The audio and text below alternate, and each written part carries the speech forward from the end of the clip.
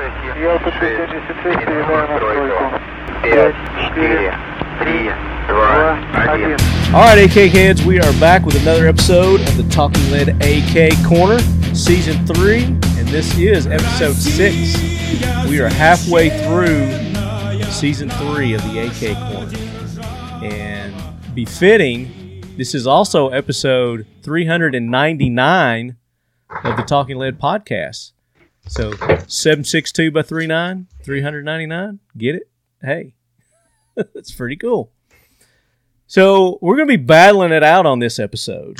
I thought this would be a good episode to bring in the big guns and have a battle royale against the AK versus the AR. And it could be the AR-10, it could be the AR-15, just the AR platform versus the AK platform. AR-10 suck. Do what? Air guns suck. Shots fired. So there you go. It's already starting. The battle has begun. And we're waiting on one team member, and he may or may not show up. He may be MIA. We're waiting on Brian from Occam Defense Solutions, my consummate co-host for the AK Corner. Similar to the AK's accuracy, MIA. He's in Gulag, comrade. We'll not see him again. I like it. But if you haven't had a chance yet, make sure you go back to last month's episode where we kind of veered off track from the AK and we talked. Jeremy, we talked to the Uzi. You sent us one of the probably most knowledgeable just firearms guy, but he knew a shit ton about the Uzi, Tom Alibrando with IWIUS. Tom did an amazing job. Did you get a chance to listen to that episode, Jeremy? I did. I call Tom Fromer. Like, the amount of information he has stored in his head about random things. It's crazy. We were in Israel doing a tour, and he pretty much told the tour guide to shut up, and Tom continued the tour. I was like, oh, okay. So he was going to join us this episode because I know he would probably have a lot of info on both of these rifles, the AR and the AK. But Jeremy is a wealth of knowledge in and of himself too, so it worked out good. But go back, check that episode out. We talked about the Uzi.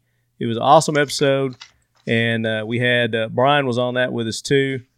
Check it out, fun episode. But this one's going to be even more fun because we've got a room full of personality, I guess I'll say. And I'm going to start off with Team AR. And you've heard this gentleman before. He's been on our regular show, the Talking Lead Podcast, been one of the longtime listeners and followers and supporters of the show. And he's gone out and started his own damn podcast as if, I needed the competition. It's none other than our good buddy Nick Dooley, host of the AR-15 podcast. Nick, welcome in. How we doing? We're glad to be here. And, even though we are the AR-15 podcast, it is always important to have all the knowledge you can get. And I've been a longtime listener of the AK Corner, and it is one of my favorite shows of the month. Well, thanks. I appreciate that. Thanks for sucking up a little bit. But you don't do the AR-15 podcast alone. You've got a host, a co-host. I have my co-host here with me. Yeah. I'll be here. I'll be a man of few words, but I'll listen in and I'll chime in once in a while. Introduce Garth to the Leadheads because I don't think Garth's been on the show before. I have not. No, Garth has not. So my friend Garth here kind of brings the everyman to the shooting sports. He just started shooting about 7 years ago, really in a big way. Yeah. And so since then has kind of gotten into it and gone whole hog into everything. We've got him into competition shooting now, and very nice. I have started an untamable addiction. Very much so. All right, if it's your first time on the show, though, you got to do a desk pop. I left my 380 in the car, so yeah, we can use the AK. Let's bring that over here. No, you guys said pre-show that you had plenty of guns in the room. Don't even try. Just dub in the sound. So for you listening on audio only, we do a video version of this podcast. We posted it on YouTube now, so you can go check out the video of this, and I'm sure you're not going to want to miss it because there's no telling what's going to happen here. But also on Team AR, we've got Jeremy Gresham with IWI-US. And Jeremy is no stranger to the show. He's been on the podcast several times. And IWI, of course, is the sponsor of the AK Corner. Jeremy, welcome in. I'm excited to be here, man. It's definitely going to be interesting with the crowd we have this evening. It's going to be something. So hopefully I can keep control of it and keep it on track. But, who knows? Nope. Jeremy is, he's kind of unique. He's with IWI-US. Of course, they make a variety of firearms there. They do the Galil. They do the bullpups. They do the ARs now. They do pistols. So Jeremy knows quite a bit about everything. So he may jump teams as we're doing this. I don't know. We'll see what happens. But he's designated Team AR. So talk about the AR that IWI is producing nowadays. Yeah, man, we decided to make an AR-15 mainly for U.S. manufacturing to start that up and start getting ahead of what we believe is an importation ban at some point from our lovely government. But also to, the IDF purchases half X95 and half M4, and there's no reason to give that money to anybody else. So now we're working on securing that contract and doing some other stuff. But pretty good time. We couldn't have asked for a better launch of the M4. It kind of hit right out of a perfect storm, and it's seen good success, and we'll continue to push forward and try to do some other things with it as well. Very cool. Very cool. Looking forward and excited to that. And I think we're going to get either you or Tom on the regular show, and we're going to go into details about it and talk about it. It's going to be a good episode when we do that. And then on the other side of the coin, we've got Team AK, and the captain for Team AK is still MIA. That was going to be Brian with Occam Defense Solutions, my co-host, but he is yet to show up, probably putting out some kind of fire or something like that, but I'm sure he'll join us here in a minute. He's using a Type A fire extinguisher to put out an electrical fire. Is that what it is? Somebody's about to get a plane crashed into their house, sounds like.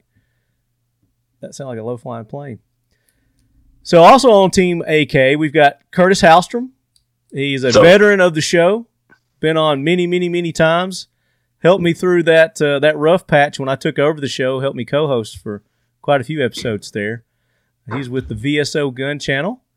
Curtis Hallstrom, gun guru extraordinaire, we'll call you. Ooh, I don't know. Yeah, I don't know about that. Yeah, a man of very strong opinion. If it has a trigger and it'll take bullets, Curtis will shoot it.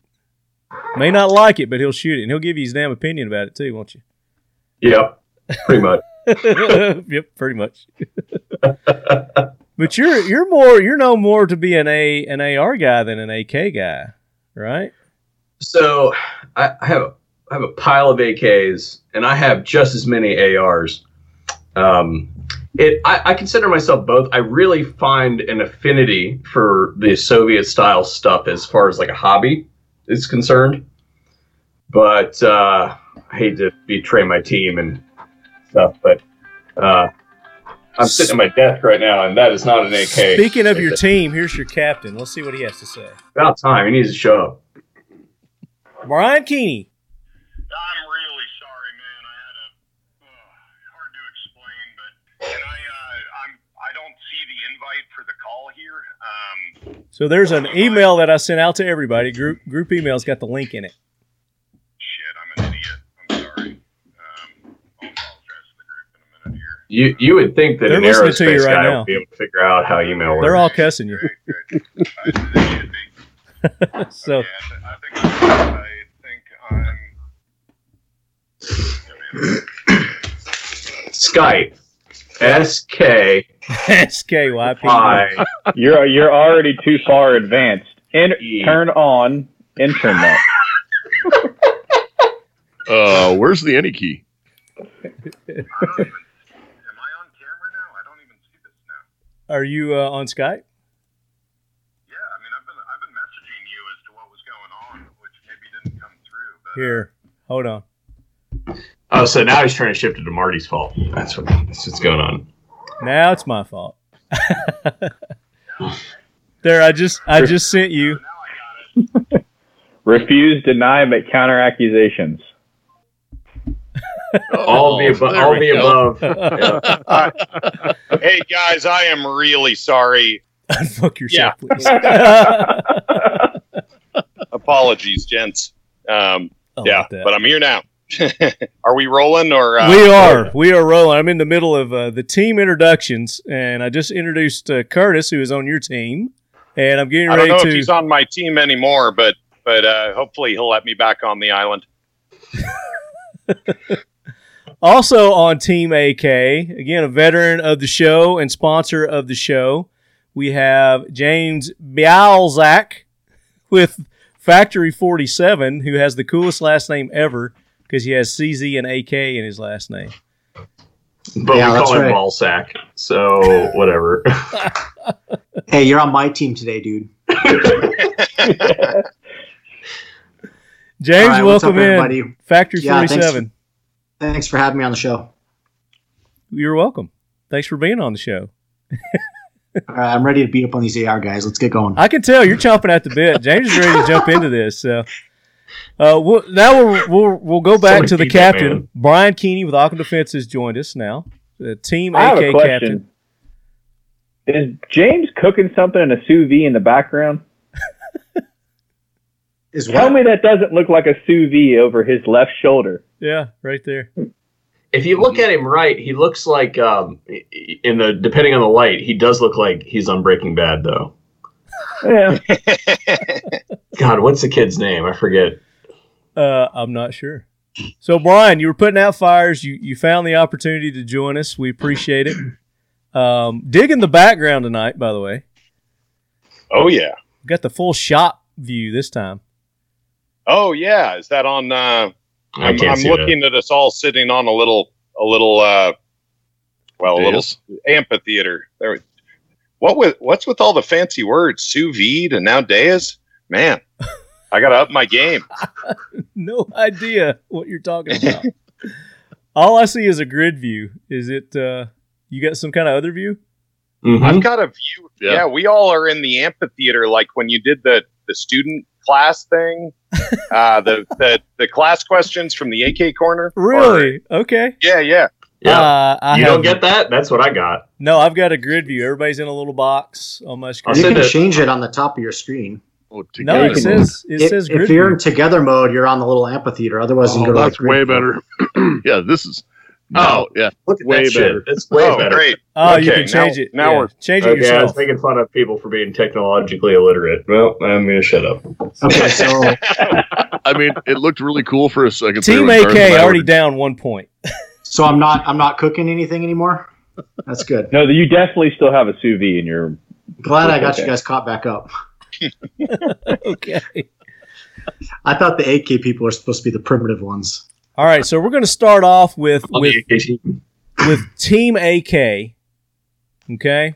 Because what I want to do is do a little brief history. We're going to do a little brief history of the AK and the AR. And just to test the Team AK's knowledge, I want you guys to give us just a brief history of how the AK-47 came to be. So basically, Mikhail Kalashnikov stole the STG-44 from the Germans and made it. Really? You guys didn't stop me? Like, you just gonna let me? I love it. This is great because that's what he did. Right. I was waiting for you to say that Mikhail Kalashnikov isn't a real person and it was that he was a like Big Brother, like a fiction of the Soviet government. No. Continue. I thought you guys were stopping. No, that's perfect. I mean, you're on the right track. Keep going. I love it. Oh, I know. I wasn't going to go any further. I was expecting one of the AK guys to shot me down after that. I was going to say, can one of the AR guys jump in and talk about this tiny tank commander from Russia fighting in World War II that said they needed a better rifle? Right. Yeah. So basically, since nobody's going to take the lead except for the AR guys, that commander got hurt, ended up in a hospital. Rumor has he was there rehabbing. He went on to develop some prototypes, which led to he got reassigned to a weapons factory. There's like a whole movie about it, guys. Come on. And I saw that IMDb that there is a Kalashnikov movie. Is that out? Yes. Yeah, it had Nicolas Cage in it. It was awesome. No. No, it's a Ghost Russian film. It's the only AK movie that matters. It's a Russian film. It just came out like a couple months ago, but I don't think you can get it here. I don't know. Maybe on Prime or some shit. I don't know. I don't think you can get it on undubbed. If you've got that Kodi app, I think you could probably get it. Or Yeah. you can't get it dubbed, is what I meant. Yeah. Very nice. So continue with the history of the AK-47. So this little Russian dude named Mikhail Kalashnikov. Yeah, he led an engineering team. There were other competing engineering teams. They ended up selecting his team's design. It initially came out in a stamped format because that's really cheap. Like they were onto something, right? Like they had a good recipe and they knew it. However, they didn't have I don't know if it was the front trunnion or the rivets or what, but something was mechanically off with that for reliability. So they went back to a milled receiver for a while, which James helped me on this, but I believe it's called a Type 56. And then they released the modernized Kalashnikov in 54, if I'm not mistaken. So it was the Type 2. The Type 56 is the Chinese milled. So when they came out with the Type 2, that was their like milled version. The first milled receiver, yeah. Yeah. So here's a weird thing. I have the prints for the Type 2, and in the part number, in all the prints, it has a 56 in there. Interesting. I wonder if that's where the Chinese stole the number from. Yeah, maybe that's it. So yeah, I don't geek out on the history too hard. So Type 2 is what I was incorrectly referring to as a 56. They come out with the Kalashnikov. It is incredibly good. It's in 7.6239. The Russians and Chinese fight a proxy war with the U.S. in Vietnam, and they see that the 5.56 round, while being a complete hunk of shit, that there is an idea there, and so they. How many people have to die from being shot with something before it's a good cartridge, man? Well, no, you can totally put your eye out with one. We agree about that. But, and I wouldn't want to get shot with one, but it was designed for prairie dogs. And that's about right. That's, for taking out a prairie dog, 5.56 all day long. But for the men, there's the 5.45 by 39 round that the Soviets came out with, that the McNamara's Whiz Kids, kind of adopted the 5.56 round and made Stoner use it. His original idea had been the AR-10, which is a man's rifle. So what's that? It sucks and can't run. But it was a prototype. Give the man some credit. It was never developed into a mil spec. That AR-10 was a prototype. The AR-15 was the hunk of shit that they went to war with. At any rate, this is great. Keep going. I love it. This is awesome. So the McNamara's Whiz Kids, these mathematicians that Robert McNamara used leading up to Vietnam, they realized that if you carried a lot of a small cartridge, like a 22 long rifle, but slightly bigger, you could carry a lot of ammo and put a lot of people's eyes out. And then the Soviets said, yeah, but you could do that with a better bullet and actually start killing motherfuckers. And so they came out with this awesome round called the 5.45 by 39. It rusts. It rusts? Well, yeah. Oh, okay. But the other part of that is when you compared it to prairie dogs, like you were talking about shooting men. Well, I understand that's important for an AK to do, but I mean, really, when you're talking about starving communists and child soldiers, it's about the same as shooting a prairie dog. True story. Fair point. Well done. Fair point. I'll take the L. I feel like we ought to have a scoreboard. Oh, and Brian, by the way, that's Nick. I don't think y'all have met before. Hello, sir. I met Brian once at I met him at the Rifle Dynamics open house. Oh, okay. Travis Haley and Jim Fuller were there. Yeah. Yep. Yeah, I knew you looked familiar. Thank you for jogging my memory. He had a 10-gallon hat on, I think, probably. Oh, yeah, I had a cowboy hat on for that.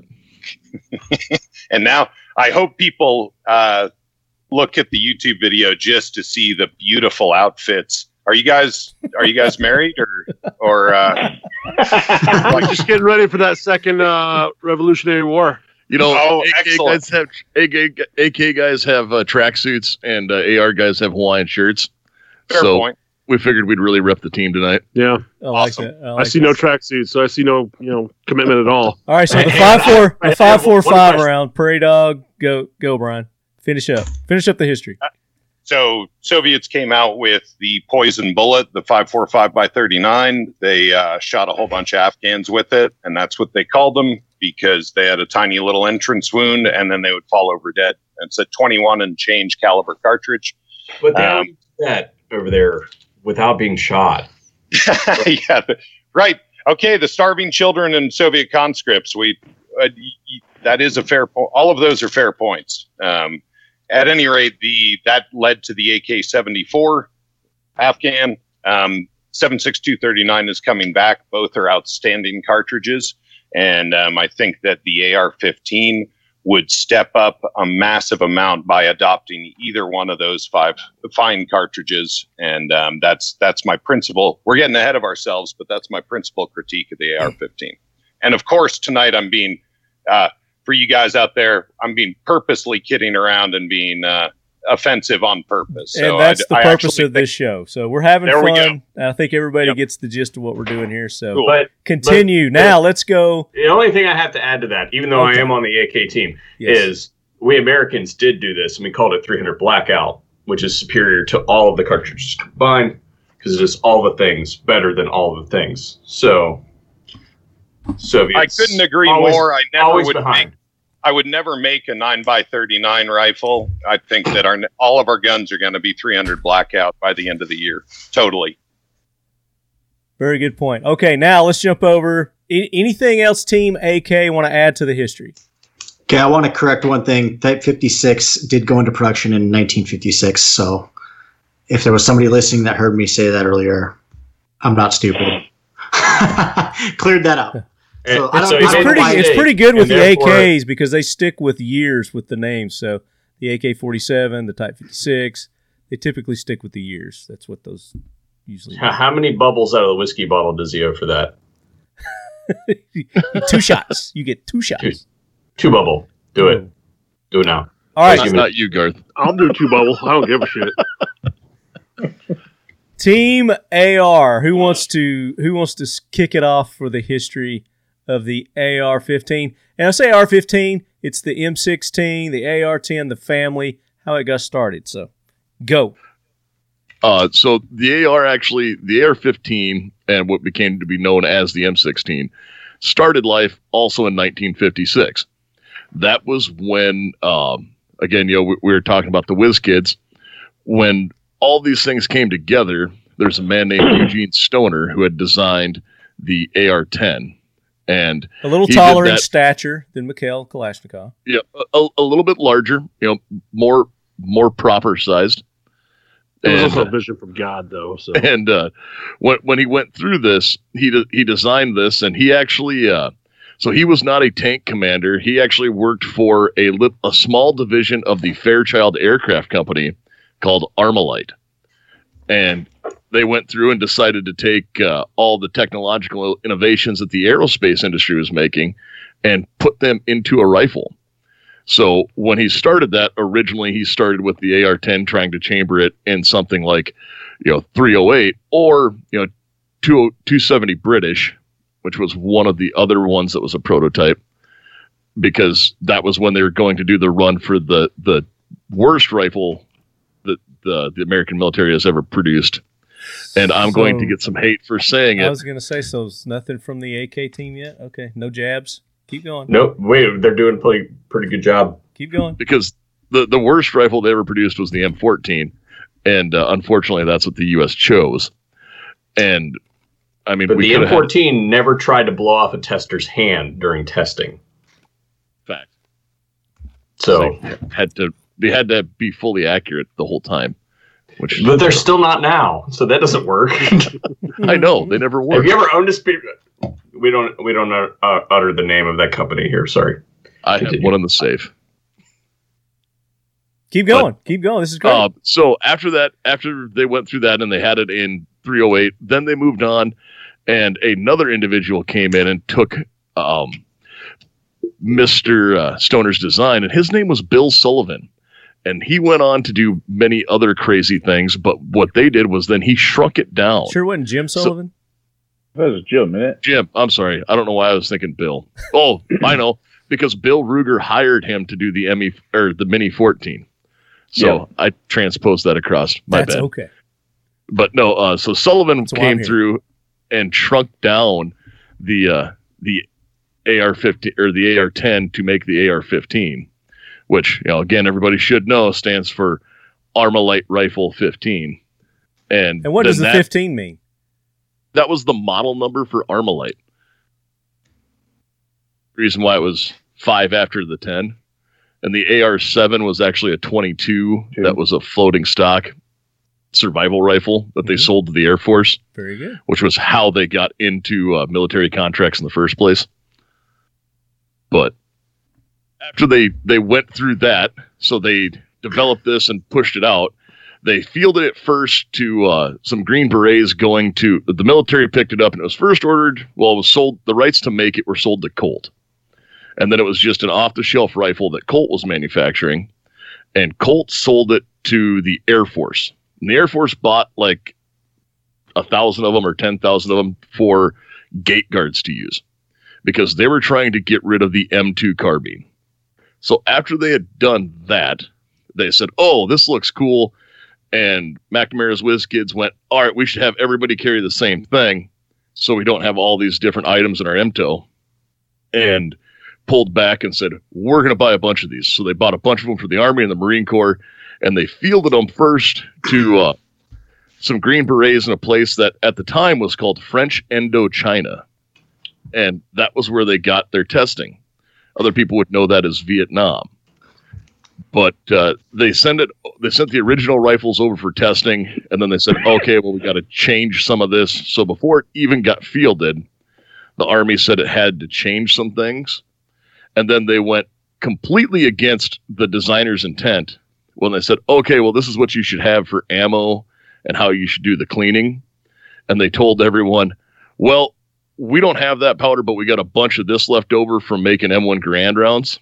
So they used shitty, dirty powder and told all of the soldiers it was issued that with this space age rifle, you would never have to clean it.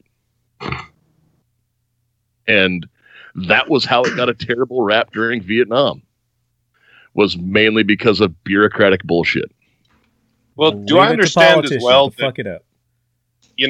There's a really tricky thing with with the AR-15 in that it may have been the first rifle that mixed aluminum and steel in a muddy, swampy environment. And you can get this stuff called galvanic corrosion, where you make a battery when you put two dissimilar metals together. And then when you add water, you get current and electrolysis, and you get all kinds of corrosion from that. That's where the chrome lining came from. It was okay. I was wondering if there were other parts like upper receiver to barrel connection, or the barrel extension, or whatever you deplorables call it, the way an AR barrel works. If there was heavy, you're just pissed because every rifle you had to make, you had to thread that son of a bitch in.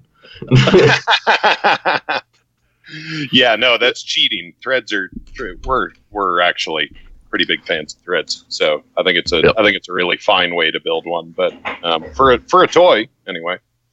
No, and that galvanic corrosion is what led to the eventual chrome lining of the barrels, because it was going to be just on the barrel extensions, which then led to another myth that permeated throughout the entire firearms industry, and that was that every barrel had to be chrome lined, because they went, "Oh, the military's got chrome lined barrels. This has to be good."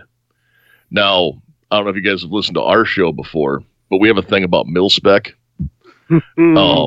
So Detail. I feel like you're bad we don't have any in the fridge, my friend. I am 19 years in the Army, and my wife just retired 22 years in the Air Guard. But I have before looked up, random things in the Army supply system when I got left unattended, and when going through those things, so everything in the world has a mil spec. It's just the military specification for it. So anytime you hear something as mil spec, remember that there is a mil spec beer. The mil spec beer is Coors Light. Why is that?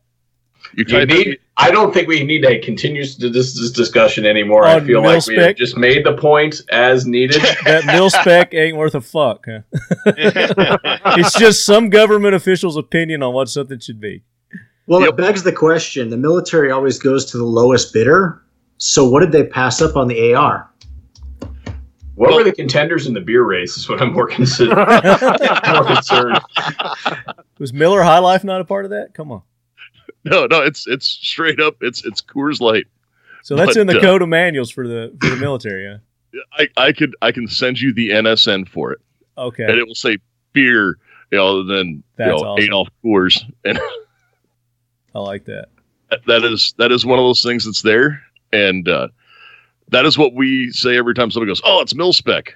Well, you know what else is mil spec? Coors Light.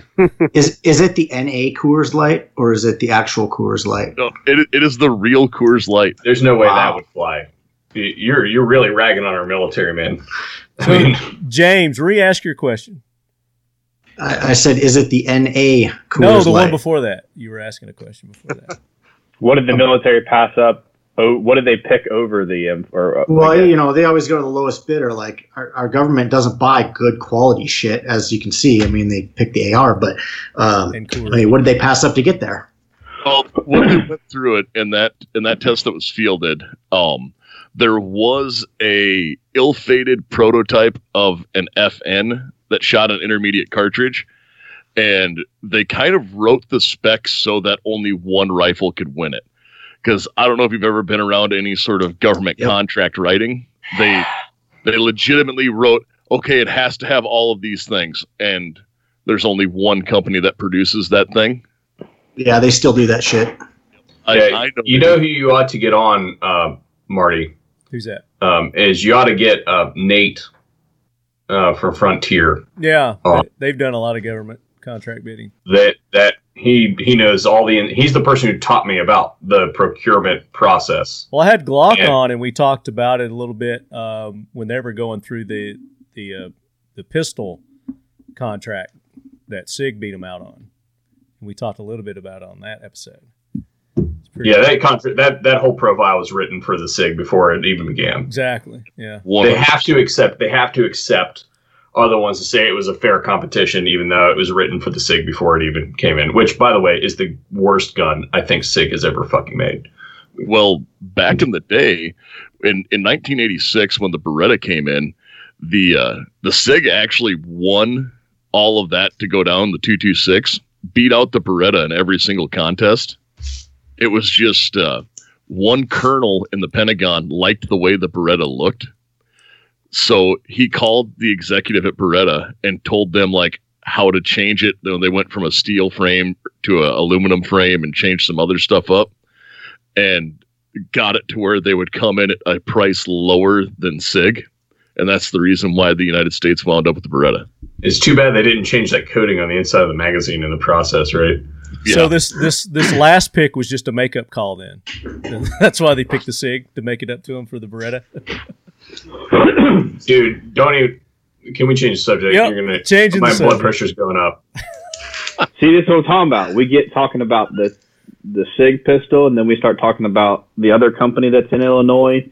And we can get Curtis fired up pretty quick. Speaking of that, though, going back to James's question, that's going to get me fired up. When were the Israelis doing the Galil? Because if we passed up the Galil for the M4 or the M16, then we did fuck up. No, we did not do that. Okay. That's one of those where we went through it. It was the spec was written and it wasn't quite where they had the Pedersen device stuff going on yet, but there were a couple other, like Winchester had a 270, like a smaller version of a 27 caliber that they entered into it. That was ostensibly a M2 that was scaled up to take a larger round and, to a more intermediate round than what the M2 carbine had. And There was one other one, but I can't remember the full test off the top of my head. Okay. So that's a good history. My previous statement, just for anybody, Yeah. The Galil was until the late 60s. Late 60s. Yeah, so we're 10 years out. Oh yeah. The Chinese have an expression though that the best time to plant a tree was 30 years ago. The second best time is today. And it is still not too late for the U.S. government to correct their ways and at least do a Galil in 5.56, which has been around for forever. Just saying. There are ways for the world to get better. And if you're listening, U.S. government, I can be reached at Jeremy G. at. I will say something. Speaking of that, if you have ever shot, has everybody here shot the Galil in 5.56? The ACE that IWI is doing? Has everybody shot that thing? The cyclic rate on that thing is retarded. Okay? Like, it is so... What's the rating on it, Jeremy? Fast? I don't know. Fast. Fast as fuck. 800, 1,000? What is it? It's quick, man, but it's super faster controllable. than M16. Okay. Yeah, it's controllable by a lot.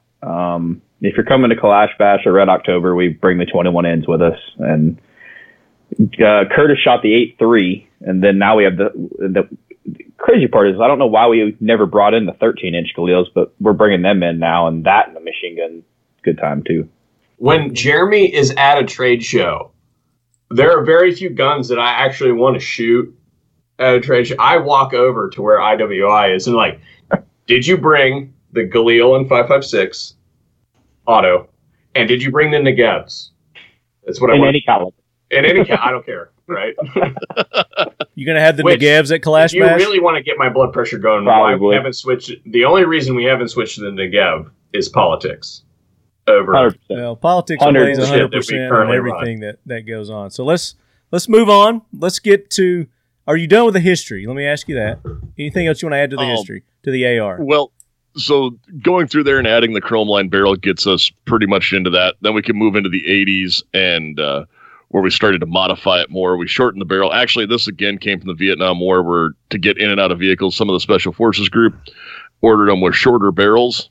So that brought in the AR-15, which was Colt Automatic Rifle 15 that had a collapsible stock.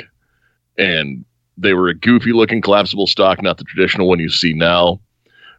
Currently still in service with the military, you have M16s and M4s. Initial issuing of the M16 and M4 had a 20-inch barrel, and now issuing for most civilians, you'll find, the most common variant would be a 16-inch barrel, and the military's is a 14.5, but because somebody says you can't have that, we have a 16-inch. And correct me if I'm wrong, weren't the original ones also like 1 in 14 twist? 1 in 12. Okay, 1 in 12. They were a 1 in 12 twist, and it shot the bullet weights, everything ballistically was wrong. They were just, the original M16 was just dumb, and then they moved on to the A1 before it ever got fielded, because they realized that they were going to be shooting a little faster and stuff like that. So, and even though I'm on the AK team, you have to remember that when they were adopting these rifles, when they were trying to put them in, we had just gotten our shit packed in by the Chinese and Korea. Okay, so they had just we were doing great work, but then they just, when you march 1 million people into the thing, what rifle were the Chinese using? At the time, it would have been Mosin's. Yeah. It didn't matter what gun they had. There's so many of them. We literally could not put out enough bullets. So that's where the idea of a rifle that has decent accuracy but also has the ability to put out a wall of lead rather rapidly was like, hey, we can carry lots of bullets. We can put out a lot of lead at once. That's kind of one of the overshadowing things that I think was left out of the AR history here was, hey, we got a problem. And that is, now we're fighting wars against people that will literally throw walls of bodies at us, and we can't machine gun them fast enough. we need real firepower in the hands of every soldier. Because at the time, we're using full rifle cartridges. We were using the Grand, and there was, I believe, BAR. The BAR. The BAR, and I think there were some 30 carbines and some initial feelings of the 14 and things like that. But for the most part, your 8 rounds in your gun, and you also had the Thompsons and things like that. All those sort of holdovers from World War II. That was a very strange age where we had all this mishmash of weaponry. Transitional period, yeah. Transitional period. We just came off of a major world war. We got all these different calibers, all this different shit everywhere. None of it works with itself, and I think you touched on that briefly. And we're literally don't have enough bullets to put in the air, and that's kind of one of the things where they kind of went, "Hey, let's fix that." And it sounded, in that context, it sounds like a really damn good idea. Yeah, that was right after the Chosin reservoirs where you're talking about, exactly, where they came walking in and they were literally throwing hand grenades in waves. Clint Smith has a video where he talks about it, and he talked about meeting a couple of little quilted jackets. It's my favorite video on YouTube, period. Yep. Talk about it, and thank Christ you have a 30-06 because it just pops those little quilted jackets. But it's right on go. No, that was very much so that, and also that also changed a lot with how the United States military did their training doctrine. It's even after World War I and World War II, they started to change it to shooting at humanoid silhouette targets to make it easier because, they'd always practiced marksmanship. It was overcoming the psychological effect of having someone actually shoot at another human. Good points. So, does that wrap up your history? Anything else you want to add? Yep. No, that'll wrap up. That's a good history. Good job. Very good. Very good. Well, we wanted to keep it brief, but that's good. Those are points that to win your argument you need to make. So let's get into some of the battle topics here, and let's get into the manufacturing differences between the AR and the AK. Who wants to start us off? AK, Team AK? Let's go Team AK. We just talked about the AR. So let's talk about the benefits of the AK manufacturing that you see over the AR. Well, don't go at once. Curtis is laughing because he's a manufacturer and I'm a manufacturer, and he called me up one day and said, "I built 50 guns today," and I said, "Go fuck yourself." You say that a lot. You told me that last episode too. That's not true. It's a term of endearment, Marty. Like, you got to become a real friend before I'll tell you to go. It wouldn't have been a good show without that. So. He assembled them, and they might not all work. No, not only were they all manufactured in one day, but they were PM'd and test fired all in one day. And they functioned flawlessly. How many came Thank back? you very much. How many were returned? AK side or what? I do fit. I don't just put them together. How many were returned? Curtis, you have made more pro AR comments in this podcast. I'm not saying that you. Before we continue, I want to hear you say one cool thing about the AK, so I know you're still like halfway centered. Okay. So one of the great things about the AK was the cartridge that they chose for the original fielding, and I suppose carrying over to the 74 fielding has a tapered cartridge. Okay, cool. Let's carry on. Okay. So we're talking back to the manufacturing. We're going to get to the cartridges. Keep your powder dry, Kurt, because that's where. Yeah, don't be a fucking traitor anymore. Manufacturability, I would say it takes craftsmen to build a fine AK, and all you need is peasant labor for an AR. So that makes the AK better. That sounds strangely anti-communist. Let's talk about the barrel specifically in the manufacturing process, AR versus AK, the difference there. There's no difference in a shotgun barrel and an AK barrel. If you think about it, they both shoot minute of building, so you might as well go that route with it. So, wait. Well, actually, for a second, to go ahead and make sure that my AK brothers here are still okay here. Jeff Kirkham went out and did a fair amount of field testing when he was in SF, dealing specifically in the AK, because the misnomer at the time was that the AK-47 was a horribly inaccurate rifle. The problem came with the tactics that were used to employ the rifle, and you had a bunch of basically stupid people that would do the da da da da da da da when they would do.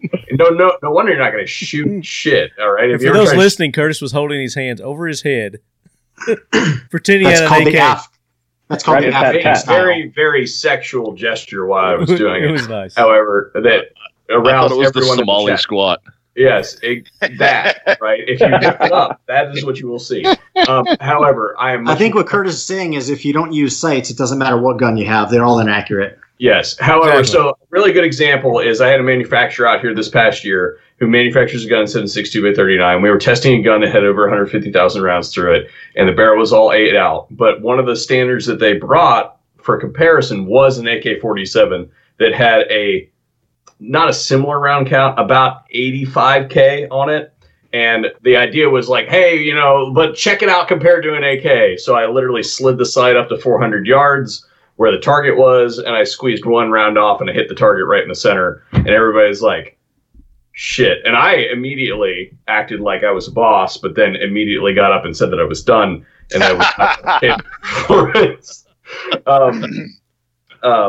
But the rifles have been proven to be accurate rifles. They just have to be used properly. And I think a real misunderstanding of how the rifle is supposed to be used, as well as field experience, led to the initial conception that the AK was an improper rifle as far as accuracy concerned. And that will have a lot of people call it a machine gun first and a rifle second, when it has all the capabilities of a rifle. I have several AKs that I can hit man-sized targets at 400 yards with if zeroed properly. I actually have one that's zeroed specifically for 400 yards for the purposes of a parlor trick, but that's beside the point. They are very accurate rifles when used properly. However, you do have to admit that the standard manufacturing processes of the U.S. market lend themselves more to AK or ARs than they do proper manufacture of AKs. I would submit to anybody who has a question on the accuracy AK or swears to no end that it's inaccurate, to ask themselves honestly if they would be willing to stand 500 yards down range of one. That's a good question to ask. So we're going to avoid the manufacturing question here and just get into the Well, no, I can't speak. I have not manufactured an AK, so Brian would have. Is Brian the only one who manufactures AKs in here, like by hand? I mean, Jeremy. I rivet them together and stuff, but I mean, I don't machine parts. Well, you know the general process that goes into absolutely the making of the AK. There's a lot more going into the AK, as Brian talked about. There's a lot going into it, and if it's built well, it can hold its own with some of the best. And when you say there's a lot going into it, what do you mean? Because it has fewer parts. There's fewer part counts on an AK than an AR, which I see that as a positive. Specialized tooling. You need specialized tooling to do it. You're not going to take a couple tools in your garage and just screw and bolt it together. You're pressing, you're using hydraulic presses. You need, you're doing grinding, cutting, hand fitting of parts. And I would back up one comment you made was about a well-built gun. You can build an AK bad and it still work. There's people in caves doing this stuff in other countries. The AK is a unique design in that regard, that a bad AK is still a fighting gun. It's not as good as a good AK, but it'll still stack bodies. And that's been happening. 250,000 people a year die at the end of an AK. Well, it's pushing in where you're pressing in trunnions and you don't have those things. It's easier to manufacture a bad or inaccurate one, generally, just because it's tighter, or not tighter tolerances, but the way it's assembled. It's not a locked in. So would you say that the AK is more forgiving from a bad build than an AR? What is your I think standard? I think that's a tough question. I have a tough question on that, because are we talking about today in 2021, or are we talking 10 years ago? Because there's a lot of Bubba outfits kicking out really random parts today in the AR market that, depending on what you're grabbing and slapping together, there's a lot of bolts I wouldn't trust. Are we talking about an Anderson build with a Bear Creek? I want you guys to work it out. You tell me. I was not going to name drop anybody here, but I would say let's go back 12 years. Okay. I would say yes, but by today's standard, absolutely not. So, like, that's where it is, where AK has kind of got a bad rep as well 10, 12 years ago from the IO and the, at the time, Century was also producing them, where like the trunnions would melt by looking at them or leaving them in a car. Like, for days where that was really bad. Yep. That's a little exaggerated, however, fair. I feel like there's a lot of AR bolts like that today. There are quite a lot of, as somebody who has gone through and tested every single bolt that he has purchased for putting in a rifle, a production rifle. There's a lot of shitty bolts out there. Now, I do want to go back one thing. Are we sure that there are fewer parts on an AK than there are in AR? Brian? Well, I don't touch ARs. They're just, yeah. Not without gloves, anyways. Not without gloves and a shower with the flea dip nearby. I'd have to think about that. I suspect that break down a bolt carrier group on an AR versus an AK. Break down the there's a lot of uppers. I lowers, feel like we would have to go springs, down and because you're talking about rivets. You're talking about there's the rivets, the springs, the rails. Mm-hmm. Let me put it this way: fewer moving parts. No, I don't think that's not what you said. Okay, I'm backing it up. Fewer moving parts. Are there? I think there's the same number of moving parts. I don't know. Break it down for me. Okay, so in an AK, you've got the bolt, and the bolt has two pins in it. No, and Kurt, I'll take you right here. Sorry, takedown pins and dust cover on an AR have more parts in them than in the whole AK on its own. There we go. No, I really don't think so. I really don't think so. Well, how many fucking parts are in a takedown pin? Like 3? The takedown pin? Yeah, AR-15 has 2 takedown pins, right? Pins, yeah. Yes, but yeah, you have those there, but then you have a rivet. How many rivets are in an AK? God damn. Depends on the AK. Well, no, you got the 6 up front. The bullet guide makes 7. There's two in the rear. We're talking. There's 2 pins times 3 parts. I'm pretty sure that's 12. Well, no, now dust cover. There's like 30 parts in an AR dust cover. I was being facetious. The 3 times 2 is not 12, Brian. God. Maybe we should have math going on there. Sorry. Count it out later and then post it on the social media. That's what I'm saying. I'm pretty sure if you break, I'm pretty sure that I'm confident that the AK has more parts than an AR. Actually. Okay, so for manufacturing question, more parts than the AR. You're saying, okay? I'm convinced. I'd have to sit down and number them individually, but I think there may be more parts in an AK. Curtis, we definitely need to have a war. This is good. This is social media gold for us to take to another time. So yeah. Okay. Yeah. This is not the place. Yeah. I mean, locked down.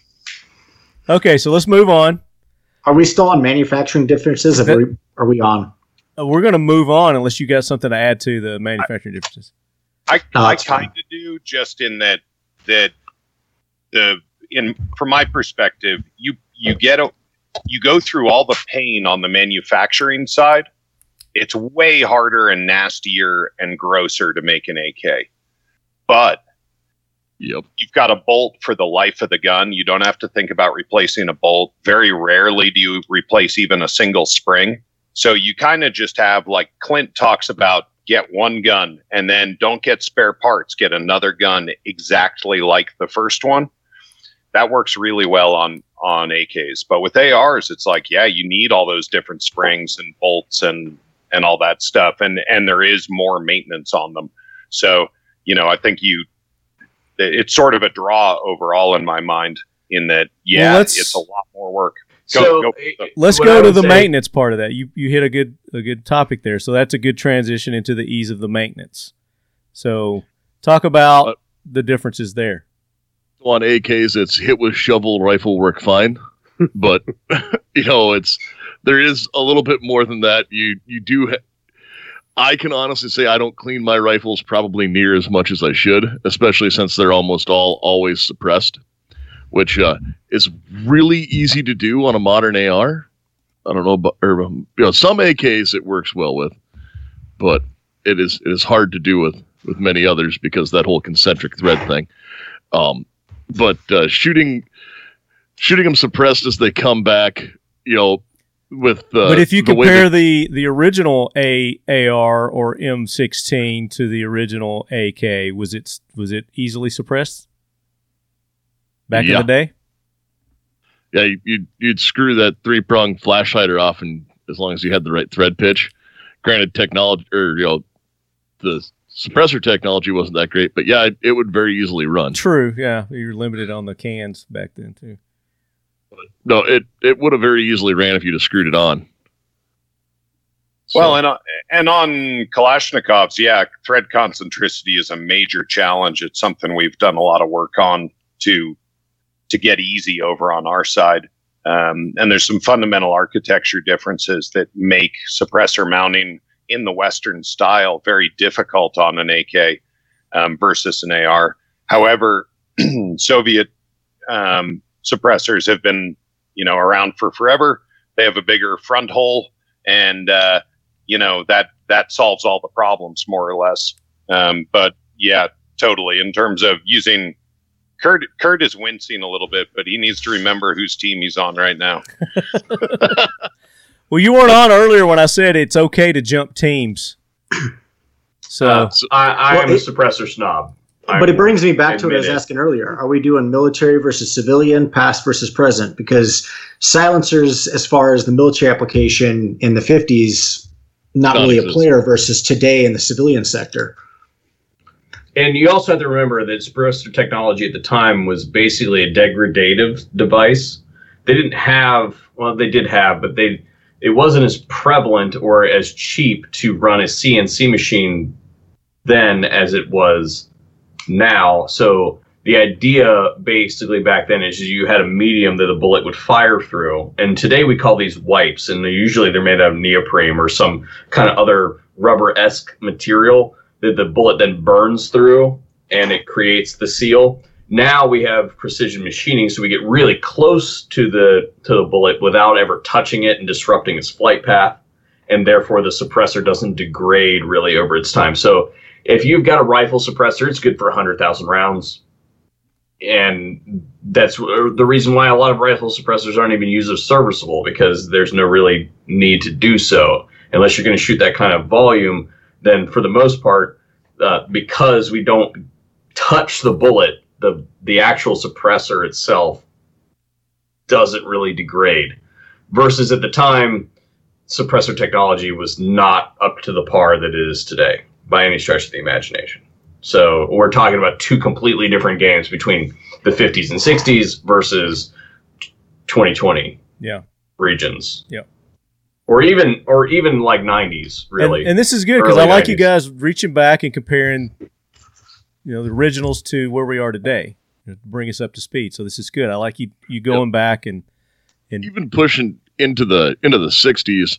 Some of the silencers they used then, well, obviously, the first silencer was made by Hiram Maxim, and it was a gun muffler because he went on to Maxim silencers for the Ford Model A, and used them for small engines using the same exact technology. I mean, he gave one to Teddy Roosevelt to shoot behind his house, and that was something that, was like, oh, here's this. I know the Winchester Museum in Cody has one of Teddy Roosevelt's silenced lever actions, but very cool. going on with those. So like the K baffle existed. It just wasn't in common use because of that machining time. Now there were other kind of the more cheaply made, like what you would consider now type silencers, which are spacers and washers is the easy way to look at it. I mean, you can take a steel tube and a bunch of fender washers and, get a chop saw out and make a, serviceable silencer out of that. Allegedly. Yeah. Well, I mean, you can.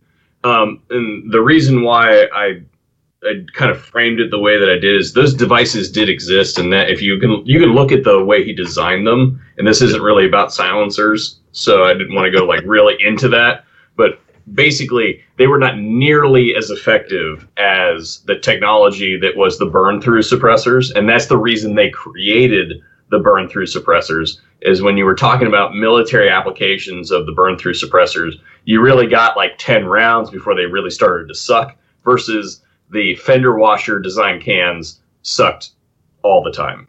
Correct. So, and you mentioned Teddy Roosevelt. I put a picture of it up there. Yeah, if there's gun pictures that give me boners, that sort of shit. Right. Yeah. I saw your desk rise a little bit there. Yeah.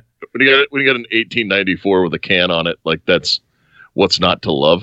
Yeah. Especially awesome. since if you look at them, like that design had the hang down, like the drop down beneath the bore to get the volume of that silencer code does way before it was cool.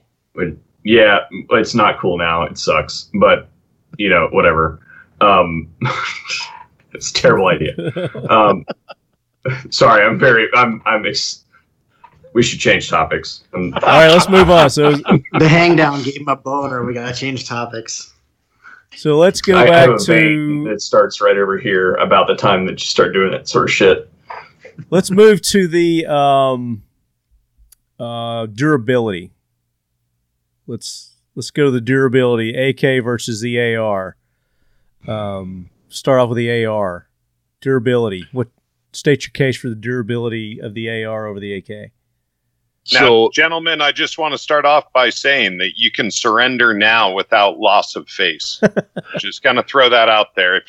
If you say one word, though, we're going scorched earth on you. All right, please proceed. Let them state their case, and then we'll let you state your case. Okay, I understand that, and I know that the number one thing that everyone says is a problem with the AR system is that you shouldn't shit where you eat, because with the way it's used, the way the direct impingement system works versus the short stroke piston of the AR, when you or the AK, whatever, like when you run it back, the AR actually uses its bolt carrier group as the piston to push everything back.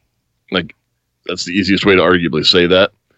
So as that gas comes back and pushes, it pushes a lot of the carbon down into and around the chamber area, so you can have increased fouling. If you use shitty powders or don't maintain, because I have thousands of rounds on rifles that I rarely clean, but I don't send them back to the manufacturers like certain other people do. I just generally run a gun till it quits, and then I take it apart, throw it in the ultrasonic cleaner, and go, well, we'll put this back together and it'll run. Any other AR teams want to add to that?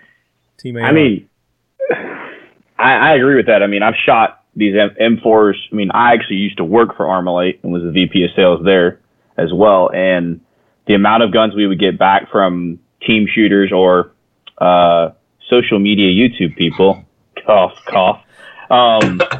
He's looking at you, Curtis, not me. I mean, if they even started to remotely choke, you just, brake cleaner and keep going. I mean, they continue to keep chugging, but yeah. I mean, I know where the AK guys are going, so they're chomping at the bit. I even had to get a replacement bolt from Armalite from my AR-50A1 because I shot enough 50 cal ammunition through it to foul it, and I called Jeremy and said this was not my job to do this, so he had to send me a new bolt, or I wouldn't shoot the gun anymore. So I put a bolt in a box and shipped it to him, and I'm convinced that he just took it out and had his underling clean it and sent it back to me. I should have probably written on it with marker at the time, but that's an old school story. He's not going to tell you what he did. Yeah. However, the thing about, and this is gonna play on both teams here for a second, okay? Because while I do really love the AK for its longevity, the AR was specifically designed with a self-destruct mechanism so that it would not destroy any of the critical components and could be rapidly fixed. And that is the gas tube. The gas tube almost always blows out before any of the other critical components break. And that is and is not a good thing. It is good when you're thinking about the context that we went to as far as the guns needing serviced after a massive firefight where you're talking about spraying thousands of rounds at Chinese crossing a river. It is not necessarily a good idea when you talk about how the guns are dealing with fouling. Because that is... So they're conceding already, Team AK, so... I am on the AK team. Yeah. But I'm being a realist here that I think you're on both teams. You're not. They built a failsafe into the system because they knew that it's like, hey, this is the critical shortcoming. Versus when you talk about the AK guys, right? As I'm supposed to be on the AK team here, they're like, no, rifle is fine. It is okay. We just ignore it, and you're only going to shoot a few rounds before you're shot anyway, and then your friend is pickup rifle. So, like, the quality of life thing argument kind of rolls into kind of how the weapons were fielded versus like how they were meant to be maintained. There's a continuum there. There's an intersection of how the rifles were designed to be used, and so that'll get into philosophy of use, and we'll talk about that. I'm not trying to jump the gun here. Yeah. All right. Any more? You got AR guys? Got any more arguments for your side on the durability? You good? You want to run? You know, rifle's durable. It does have that that's fail-safe factor. It's kind of like drinking in or shotgunning a bottle of Jack Daniels. By the time you're drunk enough to do something like that, other parts won't work, so that you can't do that. I like that analogy. That's good. That's actually anytime you bring Jack Daniels into the conversation, you're a winner. Young man, I probably would have made fewer mistakes. All right, Team AK, go. All right, so for AK, I think you guys basically already acknowledged that it's probably far superior in the durability, reliability game, but not saying the AR is not durable or reliable, but I think, the taper case on the AK platform tends to really be advantageous for the durability. And I think on the AR platform, it really has to do, I don't even think you can even try to compare them unless you can vet every single part in today's AR. I keep going back to this today versus 10 years ago because there's a reason I'm switched. You have to. There's a reason I've switched. There's just so much shit out there. I don't know where to even get enough quality parts to make one good, reliable rifle. The AR that I carry with me most places is like the last of the era. And that particular rifle in multiple classes, now mind you, these classes that I'm referencing were all at the same gun range in Las Vegas. So setting it down during lunch, some dirt getting in it, just blown around from the day, going back out, first couple reps out, and it's jamming. And so, I'm have to switch to my AK to finish the class. So situations like that have constantly cropped up over the years for me, and it's a rifle that I know is completely vetted with good parts that, like, it's a no contest for me. AK just seems to always work when I need it to work. Like, I paid money to be in a class. I want it to work in the class. So those are my experiences on the AK. As far as reliability, I'll let Brian take it away with all the nerd science on it because, he'll go deep into what everybody already kind of knows, but he'll explain the whys. Couldn't you also argue that reliability can't be mistaken for over-gas and under-sprung in the AK? Every AK I've ever shot has been over-gassed. They're built sloppy. My Galil. They're built sloppy for a reason, though. And if you get a precision-tuned one that's not over-gassed, like an Occam, it's still going to be excitingly reliable. So there's one thing that I wanted before Brian really takes it away, because I'm sure that he's going to. He's Jones. Oh, he's ready to go. Yeah. Look at him. The thing that I really wanted to kind of go back wanted to point back to something that we talked about as far as the AR is concerned, is I believe that the AK was a marrying of the cartridge and the system by which it runs on, versus the AR was designed to do the thing, which was basically, hey, make it look cool and do all the cool space age shit that we want it to do with all the cool materials and stuff. And oh, by the way, use this cartridge, right, with this powder, and don't deviate, right? So the AK is really a from the ground up, hey, this is the cartridge. They created a new cartridge for it, they didn't. They were using the cartridge that had already kind of been standardized for that era of transitional weaponry, for the purposes of being able to have that tapered case. And then basically they built this gun that was designed to use the tapered system, and it alleviates a lot of the problems. For instance, in my experience, for instance, using brass casings, which a lot of people will argue for brass use in ARs, using a brass casing can actually reduce your reliability in some AK types, because there's too much ductility in the system, and it was never designed to handle that sort of thing. So sometimes you get worse performance with better ammunition in AKs, specifically because of the issues associated with you're now mucking with the heart of the system. Okay, I'm going to cut you off because you're getting into some other stuff. So, Brian, durability. Sorry. No, it's good. I mean, it's good stuff, but you're just jumping ahead. I love it. So I wanted to loop back, at the risk of beating a dead horse, because a lot of us, know about the tapered thing, but I'm just going to go through it from first principles very briefly. The 5.56 round is technically a tapered cartridge, and you see that in the very slight curvature of an AR magazine.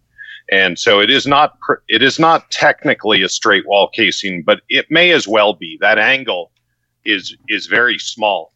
And Marty's holding up two here. And the reason that the banana mag on an AK is banana shaped is because that's the angle that's formed by stacking up, or the arc that's formed by stacking up a whole bunch of cartridges. And yeah, so you can imagine if you had a slip fit, if you had two very precisely honed pieces of metal, where one was like a pencil and the other was like a tube.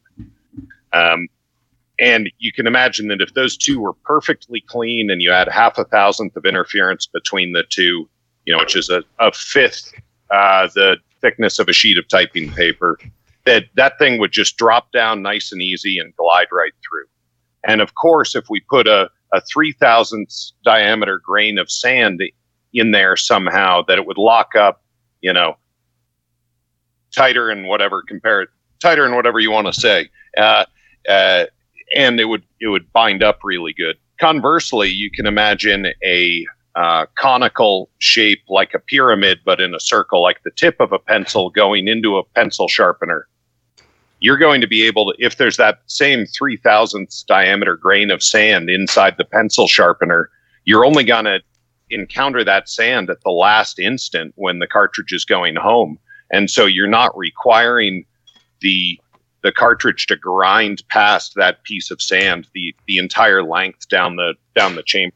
And so when we talk about the AK being a tapered cartridge, that's what we're talking about. And the 74 has less taper to it, and is slightly less reliable anecdotally, in my humble opinion.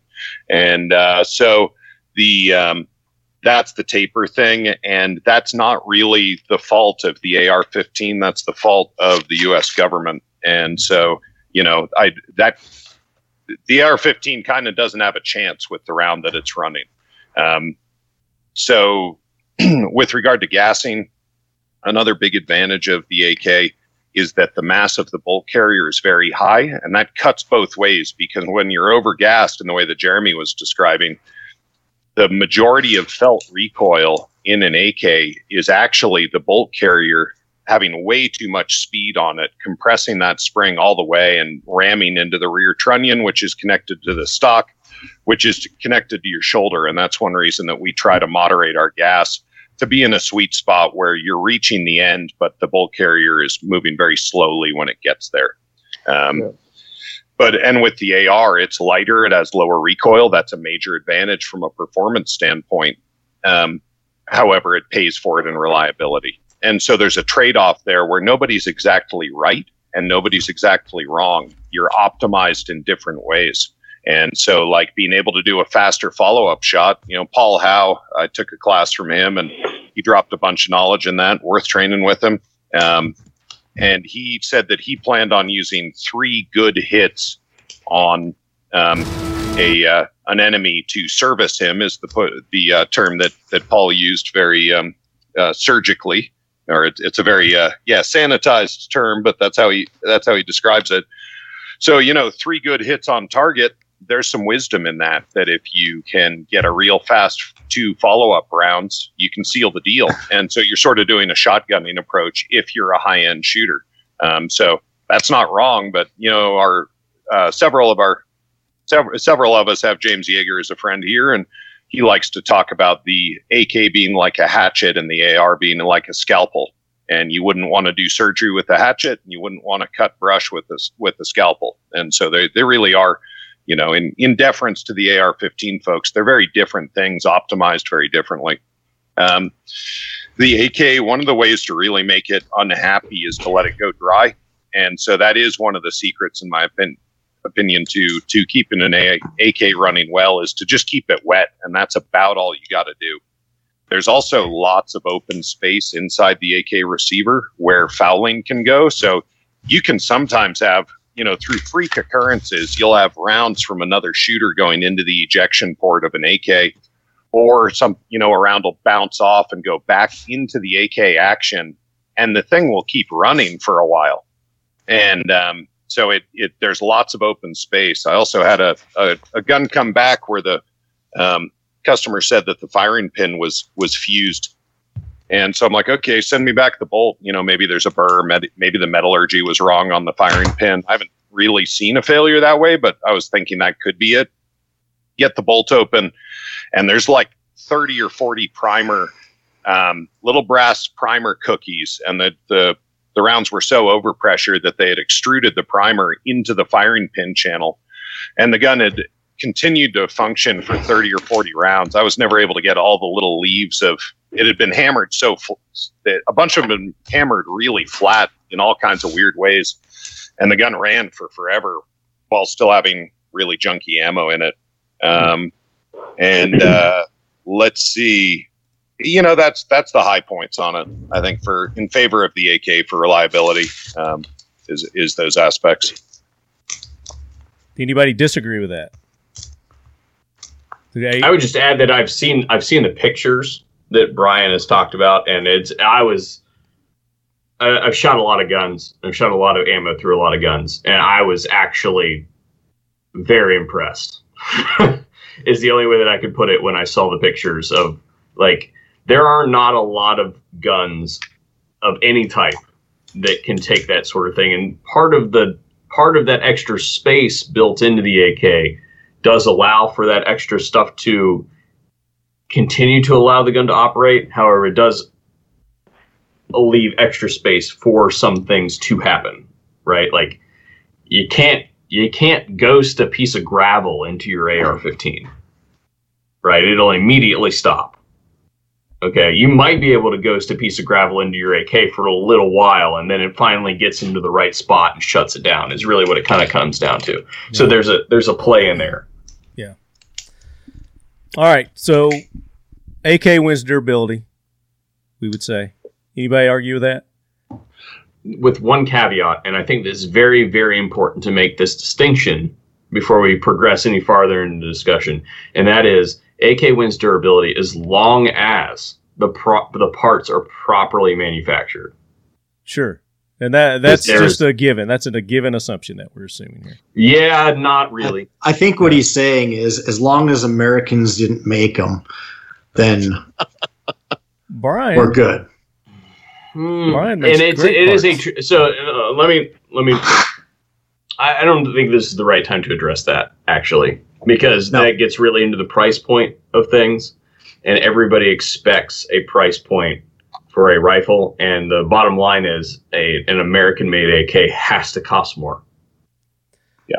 All right, we're going to move on now. 100%. Let's go to caliber options.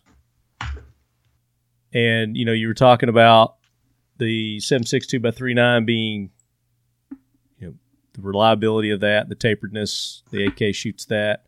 Well, the AR can shoot that also. Yeah, but it sucks.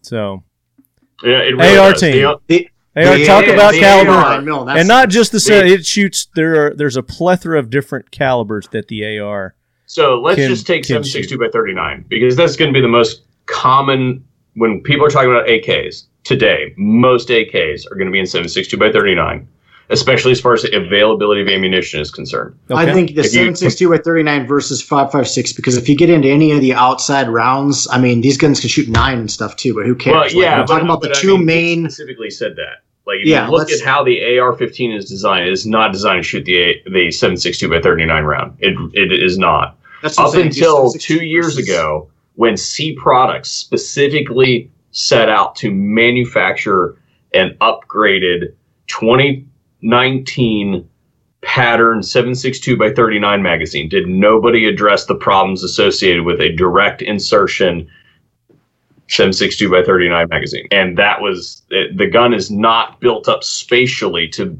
handle that feed angle, and because of that, they've always been plagued with reliability issues. And I don't care if you're listening, you're like, oh, my 7.62 by 39 AK or AR works great. I was like, yeah, go shoot 10,000 rounds through it and tell me how it works after that.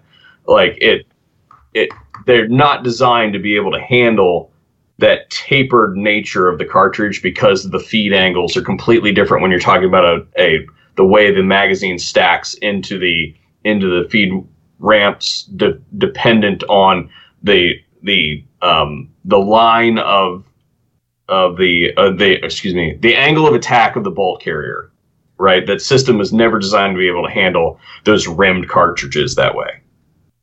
And that's really what it comes down to. So if you're just comparing 7.62 by 3.9, then point made, the AR not designed well for that round.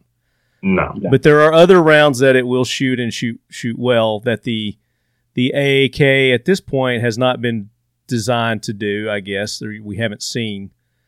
But there are more and more coming out. I mean, we've seen 50 cal AKs come out. We've got the 5.4 5.45 by 39.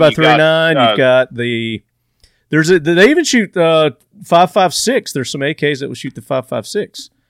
I've seen that. Yeah, but that's so. What's your that's experience stupid. with those shooting the 5.56 out of the It's AK? stupid. You just say it was stupid? AK is 7.62 by 39. So If it's not 7.62 or 5.45, it's not an AK. Throw that shit away. So You're a purist. Here's the purist, thing, though, and that's good. The proper guns in 5.56, the proper guns that were designed from the ground up to handle NATO cartridges, the operating system's different. I think you lost your team. Did we lose the Hawaiian team? I mean, call it what you want, but I would say for whatever reason, in the last 6 years, we have sold every bit of 100 to 1 5.56 over 7.62 to other countries in the Galil for whatever reason. Absolutely, because all the comm block countries are not doing this shit no more, or they switch to NATO, right? Oh, no, we're still selling, like, even countries that are comm block or that are still running comm block guns have requested to come out of that caliber for whatever reason. And that's what I mean. It's going away. So and if I were to order a Galil Ace tomorrow, I would order it in 5.56. Just saying. Like, it's the mirroring of the system. Now the Galil is a little bit. I'm talking about like animal. It's an absolute animal. It is. I'm talking let's about, leave the Galil out of this. Let's leave the Galil out of this like conversation. Brian, help me. Is it the 103? Is the AK-103? Or AK-103 is the... is that the 5.56 one, or is that the 105? It's got to be the 105 because the 103 is the 5.45 by 3.9. 103 is 7.62, isn't it? The 103 is 5.45. I've had too much whiskey. I can't remember. My brain is hurting. I think the 103 is a 7.62 gun. That's we have the machine in our hands that I'm holding up. The AK-103 is 7.62 by 3.9. Okay. The 105. 105 is 5.45, I think. Also, sorry guys, we had a thunderstorm knockout internet, so we had to drop to cell phone. Oh shit! Okay. All right, so 101. So AR guys, we were talking about the plethora of rounds that the AK can be fitted for. You want to address any of that? Yeah, sure. So there are a couple interesting ones for the AK. There's 9x39. That's what 300 Blackout wishes it would be if it was born with a functional, set of legs. I saw Vera made one in 50 Beowulf now. No, Brian is really being facetious right now because we've talked about this on number 39. And then there's 6.5 Grendel that's not wrong either. And then there's a whole bunch. I've got some friends that make some very strange things that are awesome, but I really do think that the AR wins this one hands down. I'm somewhat jealous of the ability of AR shooters to just be like, oh yeah, I want to try Valkyrie or whatever, Battleship, or all these different cartridges that look like a lot of fun. I don't know if they're useful from a fighting rifle standpoint, but it's a lot of fun. And it looks like they just kind of work, kind of, sort of, and that's awesome. James, what are you holding up? I'm just saying here, gun porn. No, gun porn. If it works, why are you changing it? I mean, yes, the AR's got a lot of options, and that's great. But the AK has a 7.62 by 39. We don't need anything else. But you don't. But there are other things. Stop fucking with it. There are other things available, and that's the point of this question. There are other things available. The AR wins. The AR wins. I concede. Yeah. So, James, is there a caliber out there you would like to see an AK variant in, or AK in? You just 7.62 or nothing. Well, 7.62 and 5.45 are fine. They don't need to. What do they need to change? I think like there's plenty of other platforms for the other calibers. The AK was built for this, and it's great at it. There's nothing to change there. And I think that's really what it comes down to is the strength of the AR platform is modularity. The strength of the AK platform is that it was built solid for the purposes of doing what it was designed to do, and it wasn't really built for the purposes of being suppressed. It wasn't built to have crazy magnified optics on top of it. It wasn't designed for that multi-role. I guess here's my thing. I know it as today. I respect intelligent innovation. The AK was built, like he said, for a specific thing, and so they thought about the round and built it up. When we look at a lot of innovation, I'll call it, in firearms today, it's more about what'll sell to stupid people. And so they make cool Gucci shit and put ads out there, and people think it's awesome. So we take a pistol round and put it in a rifle and then push it out, and everyone, oh my God.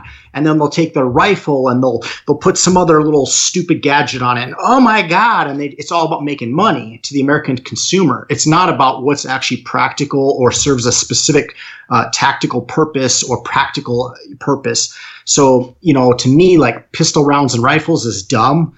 And taking like a rifle like an AK that's not built for the 5.56, putting a 5.56 in it or something else like that, unless you're redesigning from the ground up, it just doesn't make sense to me. And I think that to add to his point, the average American consumer, I'm not trying to talk down to people.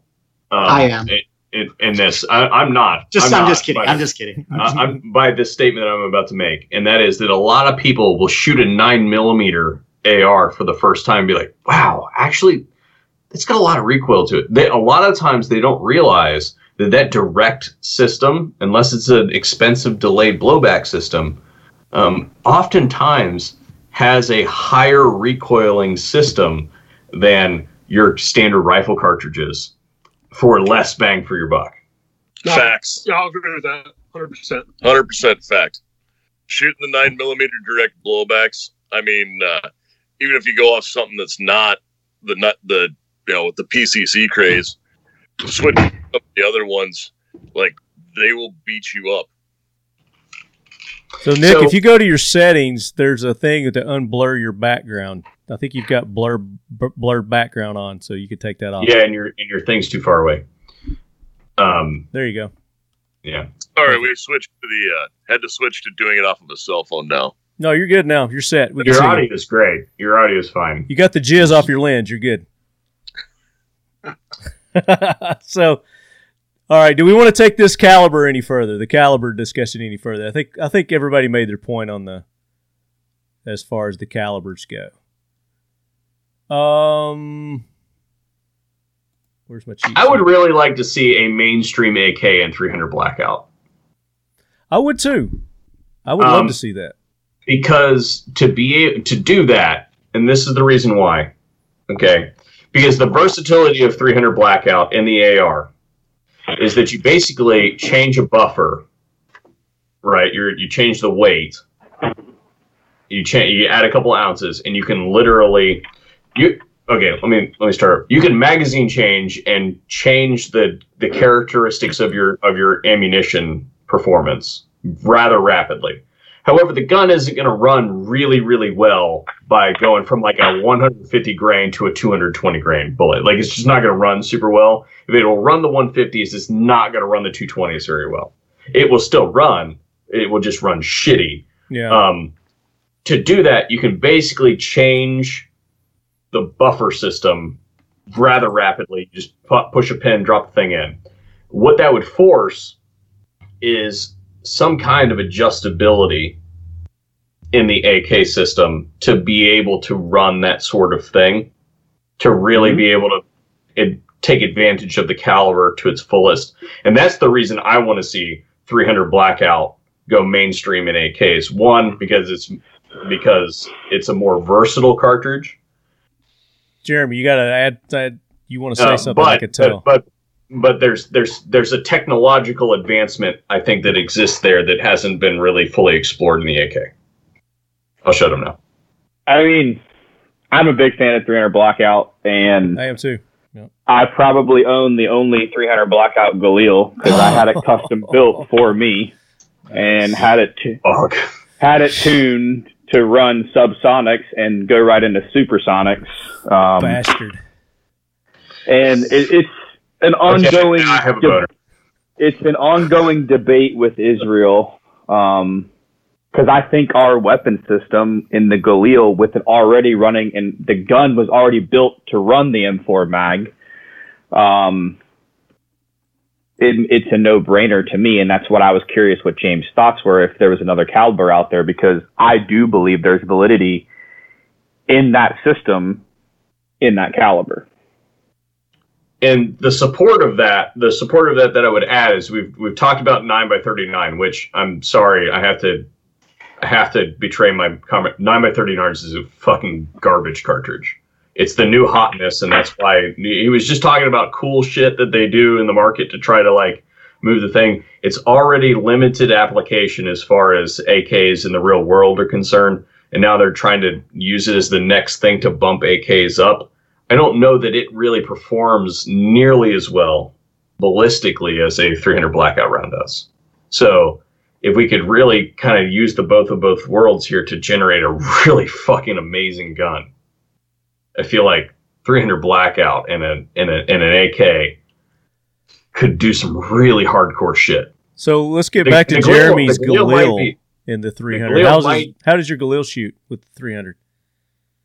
I've probably only got 3K through my gun in both supers and subs. And you run any competitions with it? I've shot Red October with it. Oh. Is it running suppressed and unsuppressed at the same time with the subs and the super? Okay, yeah. Yeah. So, I had the barrel tuned. We're playing with different gas port settings. I also have a KNS adjustable piston in there to get a little bit more flexibility. But it is tuned to run both supers and subs. Nice. There's reliable. I mean, I shot all day Red October Friday running subs, changed nothing, shot the entire match the next day, Saturday, running nothing but supers, just to test the gun and how it would run. It's got an OSS can on there. And it's been super fun, talking with Israel, trying to convince them that we should at least, at the very least, do something with it and give it a try, even if we build 500. Tell them to put it to a vote, and we'll vote on it. James, go ahead. It took me a year to convince 545 to happen, so yeah. I'll get it there. James, so to Jeremy's question, asking you, sticking to your 7.62 but 3.9 only, would that interest you, 300 blackout? I personally don't have an interest in 300. No, I do think that Fair enough. That's just a personal thing, though. That I don't have any argument for it. I know a lot of the big draw on 300 blackout is when you get into silencers, and I'm not a silencer guy. I'm just not there. And I think a big reason for that is I go back to kind of differentiating between, the military civilian sectors and, what are these for? At the end of the day, they're a tool and they're for a specific purpose. And in a lot of capacities, a silencer isn't going to be advantageous or make sense, or you're not going to have the opportunity. So it just depends on what it is you're doing. And a lot of people aren't going to get into the silencer game anytime real soon. Now, if you're talking silencers, yeah, I could see exactly where you're going with that. And, also part of my bias is I am a purist, when it comes to the AK platform, and I don't put a lot of thought into the Gleals. I like them a lot also, but when we're talking AKs, I specifically think, AKM Sure. style. So, yeah. Which is why I wanted to have you on the show, because you are the purist, of the AK. I land on 7.62 and 5.45 as the AK. Yeah. That's fair, but I have two hearing aids that the government bought me that would say that everyone should have silencers. Absolutely, yeah, I'm with you. What? All right, I can't hear you over the ringing. Yeah. Oh yeah, the tinnitus is real, but my home defense gun, you'll notice I am a suppressor snob, but that's a hell of a can. Yeah, I've also seen the John Level video. I believe there's a place, and I think that it'd be great if everyone's. I have a couple myself. I just think that there's, I know where you're going with it though. I'm gonna try and restore my team's honor here single-handedly. What happened, Brian? What happened? Did I screw up? Y'all a bunch of bitches. Okay, so I'm gonna go back just a little bit. All right. The 7.62-54 rimmed cartridge was developed in the 1800s. Oh, 308 rimmed? No. Well, kinda, but no, because the ballistic coefficient on 7.62-54R blows the doors off pretty much everything that's been developed with computer modeling and CNC manufacture. Like, it's very hard to find a round that competes favorably with 7.62-54. Then we've got the 7.62-39 round, which I think we can all agree we would not want to get shot by at all. And then we've got 5.45, that is an outstanding round. 9x39 is new in this country, and I won't make any argument for the goodness of the 9x39 ammo that exists in the U.S. I make no claim on that. The claim I would make is that it was specifically developed, as far as I know, subsonic for the Vintorez sniper rifle, which is the coolest sniper rifle on the planet if you're going to do assassination jobs at 200 yards and in.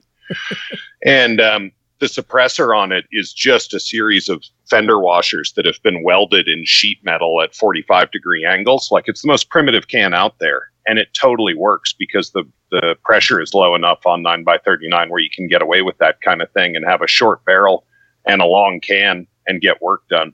And it's my understanding that the rounds that the Soviets developed in 9x39 are outstanding and very good at killing dissidents. And so that's the argument that I would make, is that don't bet against the Russians when it comes to making a good round.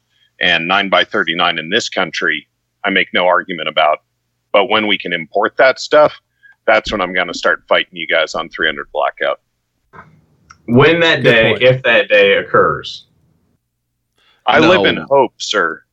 Yes. All right. But if that does happen, and the data does conclusively say that is the case, then I will absolutely. We're going to move on. However, let's move on. However, in the Jeremy's got to go to bed. He's got a 4 a.m. call. So. All right. AR guys.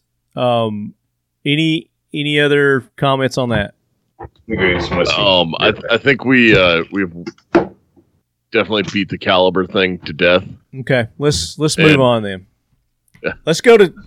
All right, so as far as the topics go, is there any other topic, Nick, that you see there that you want to defend? Otherwise, I'm going to move on to our trivia questions for you guys. So optics mounting. There is. I was going to say optics mounting. Okay. Now I realize that with something like the Occam rifles, optics mounting is no longer an issue because that problem's been fixed. Well, there's some other options out there as well. Like you can do the Ultimac, gas and again, tube. it's like James said. Are we talking, early days? Or are we talking modern days? So. Well, obviously with the AKM, that had the advent of being able to put the side-mounted optic, like attachment style to it. And at that time you would have had, so if you're talking about like historically when both rifles were there, I mean, the one thing that I will admit, if you take a M4 rifle and an AK-47, because everybody said that the sight radius is longer on an M4 than it is on an AK, and that is false. If you put front sight post to rear sight post and hold them upside down on an M4 and an AK, they're actually the same length, like almost exactly. Okay. Good. I would agree with you that where you're going is saying that the availability or the opportunity to mount optics on the AR platform all-encompassingly is much easier and more friendly than the AK. But I would also submit that depending on who we're talking about and what era we're talking about, most people can't use iron sights, let alone optics. So it's not really an even fair discussion. Yeah, well, that is true. And where most people can't use iron sights, I mean, I've had to shoot them out before to range, where, shooting for competitions and stuff like that, shooting, 600-meter targets with iron sights. Using the ghost ring is obviously going to be way easier than trying to do it with a notch sight. But, that is one of, in my opinion, the inherent benefits of the AR is the iron sighting system that it would have. But then as you move forward into optics mounting, then the AR just has a better sighting system and sight mounting. And there are people who are going to say something about ordering whatever goofy Russian red dot, and putting that on. No.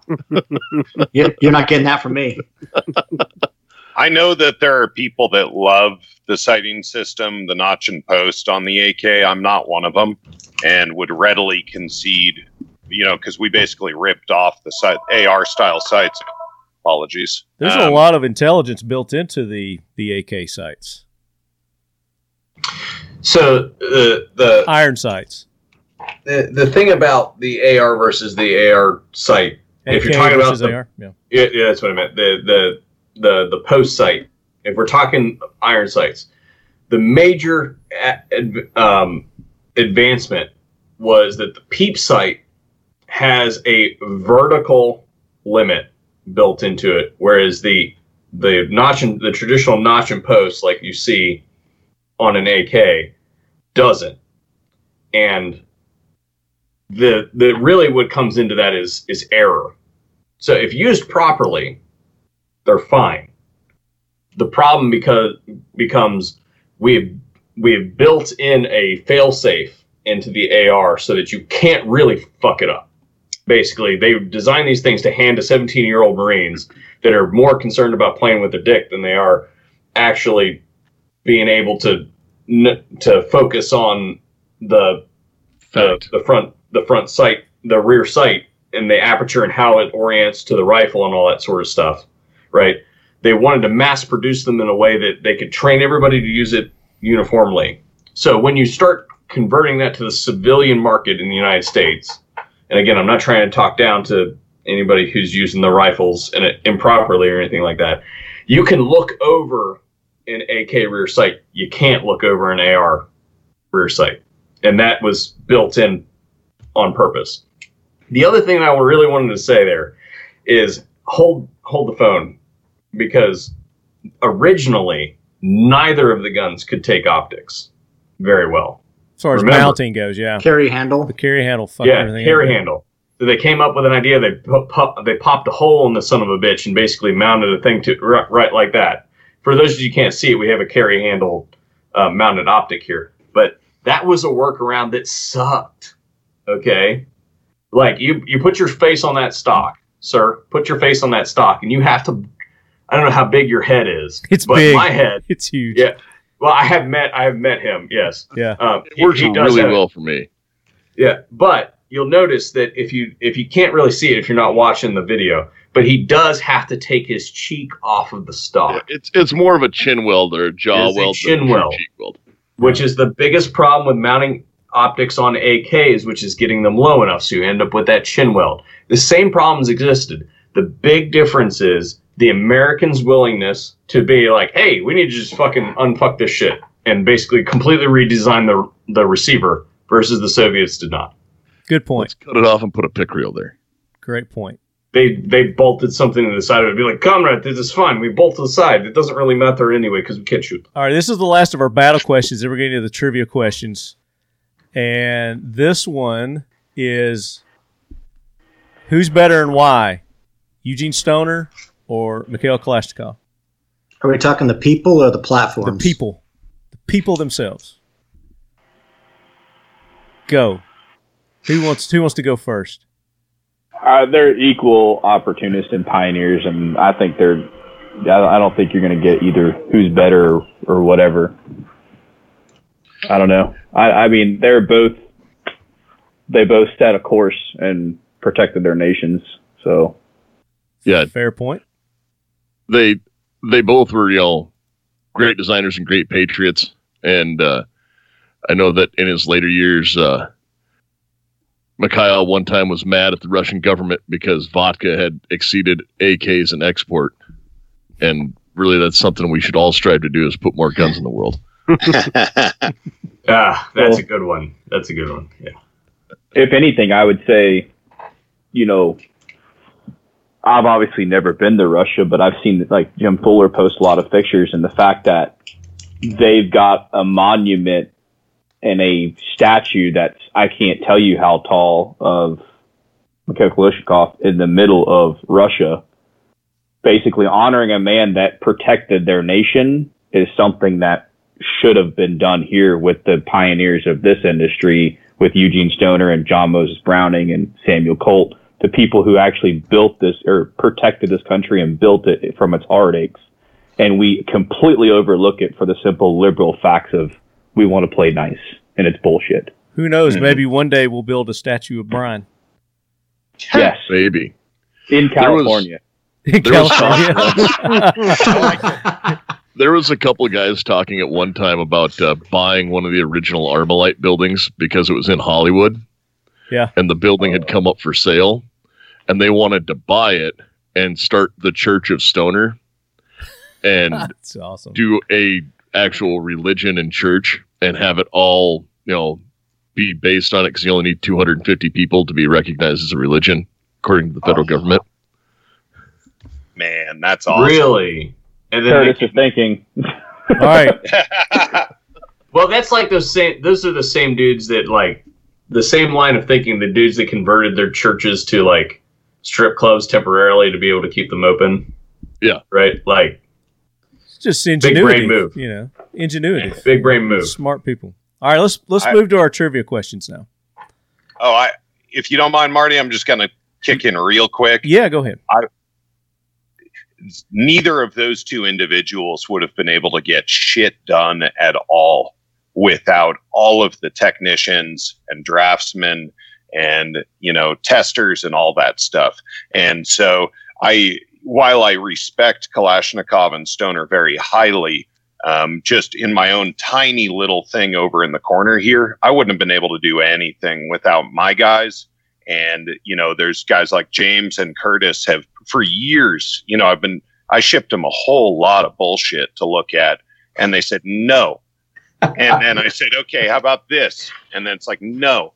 And so guns aren't built by individuals. They're built by teams, and they're perfected by the individuals running them who give that voice of the customer feedback, to use a marketing term, that make these things great. Are you saying it takes a village? No, fuck you. I would say. Look how red he just got. Look how red he just got. His white balance has been fucked the entire podcast. His white balance has been fucked. Now he's finally got some color back in his face. No, what I would say is Michael Crichton has a great line. He's the guy that wrote Jurassic Park and a bunch of others like Andromeda Strain. But he said, great books are not written, they're rewritten. And so it's these, it's been really, it's monumental what individuals have done together as teams to build both of these rifles up to be really excellent in their own rights. And I think that it's a testament to the West that the AR is pretty, in my opinion, I'm not an expert on the AR. The AR is as good as it is ever going to get. It is awesome, and there's been a ton of innovation that capitalism has brought forth. And the AK, you can really see the difference between capitalism and communism in the AK. The AK started off really great, and it has not yet reached where it can get. And so it's fun to see all these different companies in the U.S. innovating on the AK, where it's just starting to kind of get going, whereas the AR has had a real head start with capitalism and individual liberties and free commerce. So thank you for letting me rant, Marty. No, that was perfect. I know that was fantastic. Great. It really was. That was a real good synopsis. Perfect to end that. Yeah, let's end that segment there. Let's go to trivia question now. We got Team AK versus Team AR. I'm going to ask the AR team AR trivia questions and the AK team AK trivia questions. And each right answer is 1 point. I'm going to start off with Team AK. What alternate use was the M16 buttstock designed to do? Canoe paddle? This is for Team AR. You said Team AK. Oh, I'm sorry. I meant Team AK. I meant Team AR. Yeah. Okay. And I was joking. I don't know what the actual answer is. It was for a boat paddle. That's correct. Yeah, that was correct. It was designed in the shape of a paddle, but Rubber ironically, they were very susceptible to corrosion and rusting. Yeah. So, womp, womp, womp. 1-0, Team AK. Team AK. Yeah, Marty, I think you ought to. This ought to be a wrong answers only kind of thing. Or give it. That would be way more expert fun. questions to the non-experts. Okay. Yeah. All right. Well, let's do that. All right. Team AR. This is for you. It's an AK question. Name 2 countries with the AK on their national flag. Mozambique, Zimbabwe. Shut up. That was for AR. You can't use those 2. That was quick. So yes, Mozambique and Zimbabwe. Can you name 2 more? No, because it's going through. It's their coat of arms, and it's. There's because it's not Moldova. Because Moldova went through a weird thing a little bit. Doesn't Turkey have it on there? Burkina Faso and East Timor. Timor. Yeah. T-bone. Wait, I've got it here somewhere. Hold on. I've got a picture of it. Where'd it go?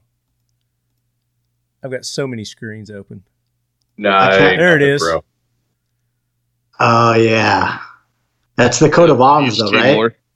That is the... Is that their flag? Oh, that's the coat of arms. Okay, yeah. Timor-Leste. So do you guys think that they will continue to use this rifle even after laser weapons are invented? Burkina Faso. Will they continue to use it after lasers are invented? Yes, because Are they going to have 15 different parts caliber saltpeter. lasers? I think Americans will continue to because we're the only ones who like to run obsolete stuff and swear that still works. What? Like the MP5? Is that what you're referring to? That? Wow. That's hilarious. Oh. I'm not specifying on this show today. Yeah. All right, next question. So I've got to ask the AK team an AR question.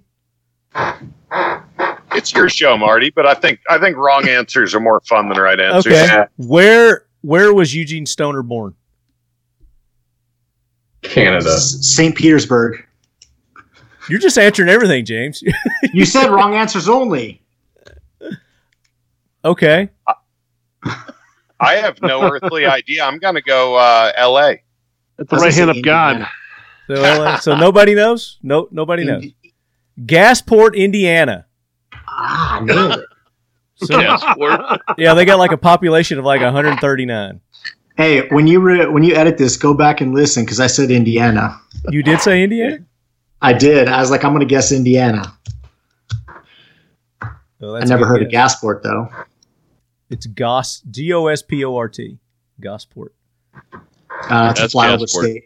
It's Appalachian, man. It could be either. Which country? All right, this is an AK question. Which country erected a giant monument featuring the AK-47? North Korea. You're saying North Korea? Anybody else want to guess? No guesses? No idea. All right, I'm going to show you. Egypt. Yes, Are you talking about the bayonet that's sticking out of the ground? it was Egypt. Yeah, there's like this huge, giant. Bayonet. Yeah, It's the tip of the rifle with the bayonet. Oh.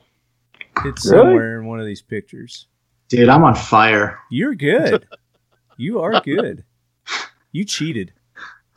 Anyway, yeah, there's this He's gonna huge, copy giant these before. monument in Egypt. Hmm. Craziness. All right, next question. We got to do.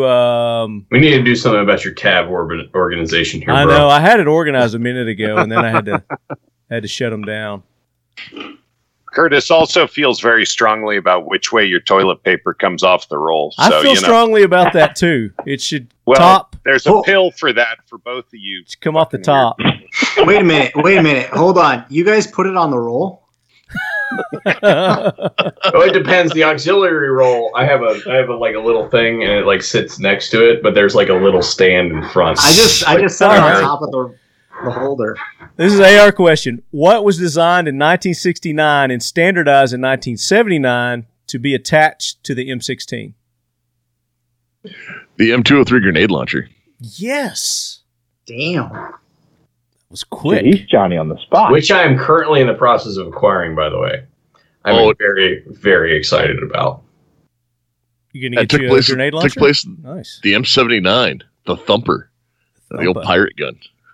All right, AK question. How can we make the AR heavier? What is Kalashnikov's middle name? This is for the AR guys, right, or for us? I apparently whoever. So Sally. I don't fucking know. James, you're the purist. I need to know this. I know James knows. I don't know. You don't know? Oh, wow. Starts with a T. Yes. What is it? Timofeyevich. I was going to say Sergey. Yep. You would be wrong. That'd be Timothy in American. That has to. Yeah, I was gonna say that has to be some kind of. Michael It has to Tim be. Kalashnikov is his American name. It's like those Asians that send you emails. They're like, "Hi, I'm Wendy." It's like bullshit. You're fucking. I thought you were going to go somewhere else with that, with the Calling about your car insurance. calling about your warranty. And my name is Steve. All right, AR question. What was changed to accommodate left-handed shooters on the M16 AR-15? I don't know, something stupid because only left-handed people are. That was the brass deflector. That is correct. Ding, ding, ding. Wow. People who shoot left-handed are wrong. They should have been hit with a ruler when they were a kid. I've got one right The beside me. wonderful thing I am a southpaw, and I shoot all my guns right-handed. Is it right? All right, Somebody AK taught you how to question. shoot right.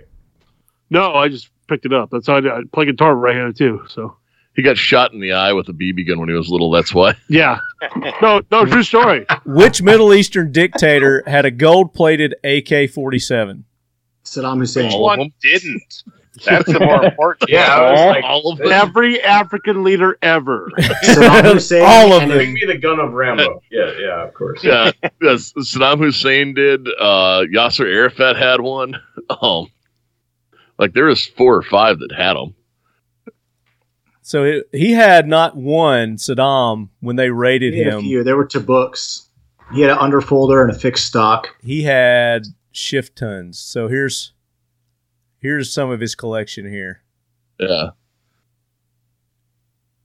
He had chrome-plated hang on. pearl That grip. chrome-plated one is nasty as fuck. with pearl grips. Damn. That one had to come out of Pakistan. That would make a lot of sense.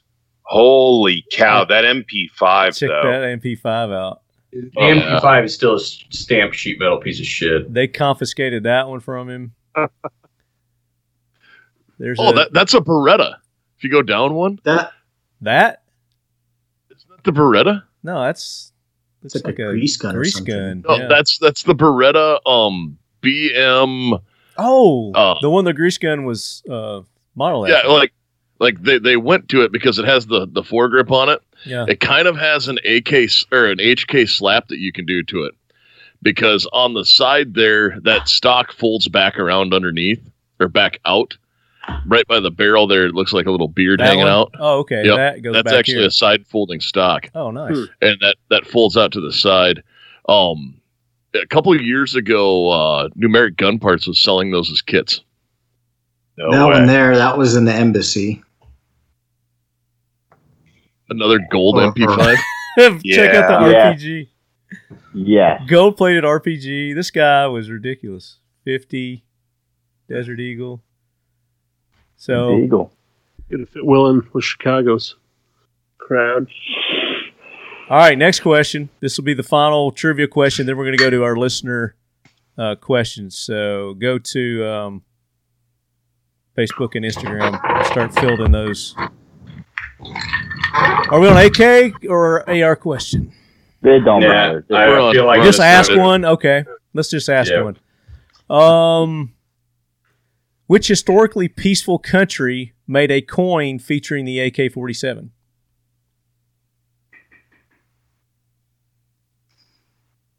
Somebody you wouldn't think of. I don't know, but I feel like James is going to have to buy one online now. He's going That's to so- find Yeah, it. I feel He's like gonna if he find the doesn't own country. one in a month, then he's not a real AK purist. He's not a purist. No more. It Nope. is. Fail. And let's see if I can get my tabs right. I probably don't have my tabs right. I think it's right Let's here. go with Switzerland. It's right here. It's New Zealand, and that's it Ah. right there. It is There's a a peaceful country. I would have never guessed New No. Zealand. Does it have the White House on it, see. too? There's the. It looks like it, doesn't it? Looks like it's got the White House, and there's the AK, and then they've And is got that It's got a is that a Holland and double- Holland side by side. a side Is that a by double-barrel side shotgun. Then there was Russia did one. They did a commemorative set here, and it came in a AK-47 magazine shaped container. So I think what That's we like learned those- from this It's like those trivia Donald is Trump that coins. I think what we learned from this trivia is that the AK has been on countries' flags. It's been made gold. It's been on coins in peaceful nations. People worship And the AR it. is- It's Now, they not made a now church. hold your tongue. Churches. Right there. Right where? You want to talk about gold? Uh-oh. I think we just established the AK is better. No. It's more. No. It's more worshipped. That's for sure. Wait for it. Hello Wait Kitty. for it. Hey, gold Cerakote don't count. I'm talking 24K, baby. Hey, there's that Well- building. There's that monument right there. We're redneck out here, so we have Cerakote, not No, 24.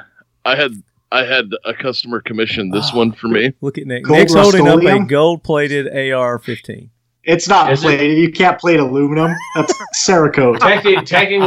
Technically, you can plate aluminum. However, If you really must know, this is like mechanics heavy gold flake, like for doing classic cars, Ah, then coated with clear Cerakote.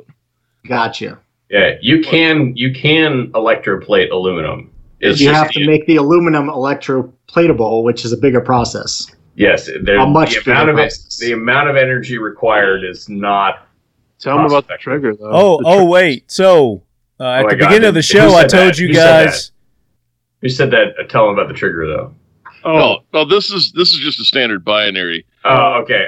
Hang on. Binary. Okay, I thought that was an inside joke. Never mind. No, it isn't. It's I had to put an FRT trigger into some other stuff for the same guy who ordered this one.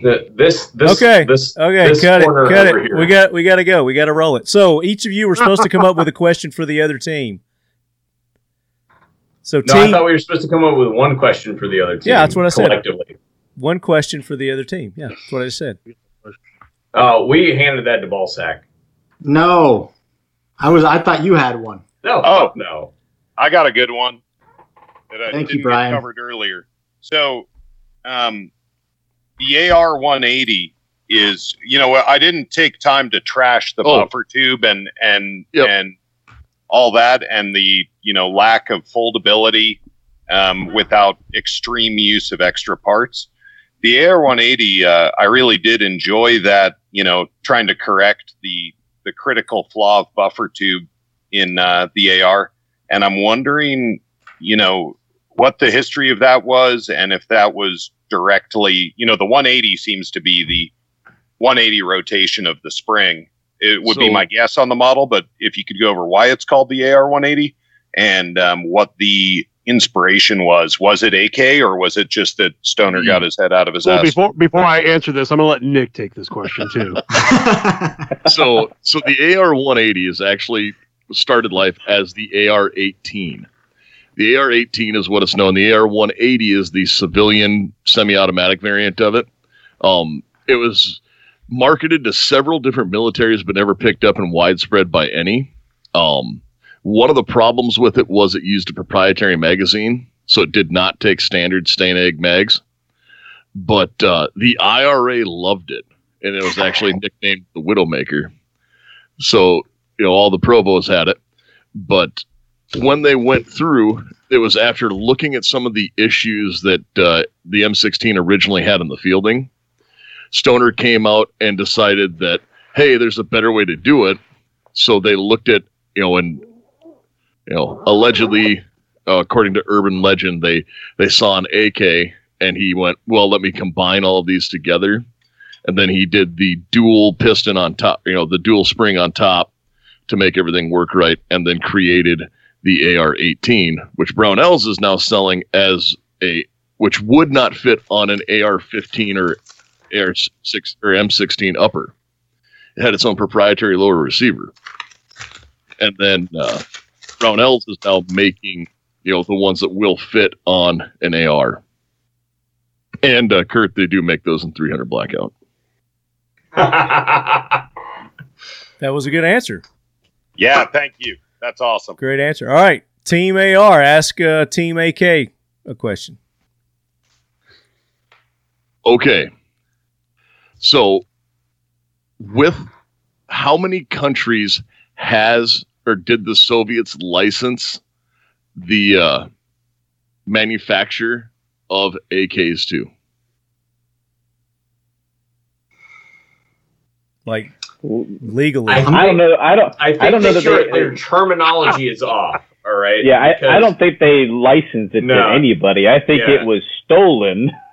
Well, they did it. They did do license to Egypt, and I believe Poland and Bulgaria. So probably 3 or 4, maybe. A lot of North Korea too, didn't they? Countries did. A lot of the African countries and all the Wasser Pacts, which was they got a lot of things going for that because of how it was. They standardized all the Wasser countries did on 7.62. Warsaw. Yeah. Warsaw. Sorry. It's okay. There were a few countries in there that did not, though. So I'm gonna guess 4. See, I had the answer earlier, and I got to find it back on my phone. But it was it was a surprising number because it was like 6 or 7, because they did but then there was the unlicensed version of it because like the Egyptian AK tooling got given to Iraq, and Please, can you please recover that and email it to me? Because I would really like to have that information. Iraq mostly ran Romanians and Yugos, and the Tabuk is a ripoff of the Yugo. The Egyptians were built under license by the Russians, and their factory was actually built by the Russians, and a lot of their early parts were Russian parts. Because the Egyptians have never, ever been able to make fucking guns to save their life. If you go all the way back to the when they were using the Mausers, all that shit. Oh yeah, they're terrible. Egyptian Mausers, garbage. My God. So I had the fortunate, I had a big boy job back in the day, and I worked with a guy who was in my lab that was a collector of Mausers, and he took the time one afternoon to walk me through his collection of several thousand Mausers. Oh. And it was one of the most educational afternoons of my life.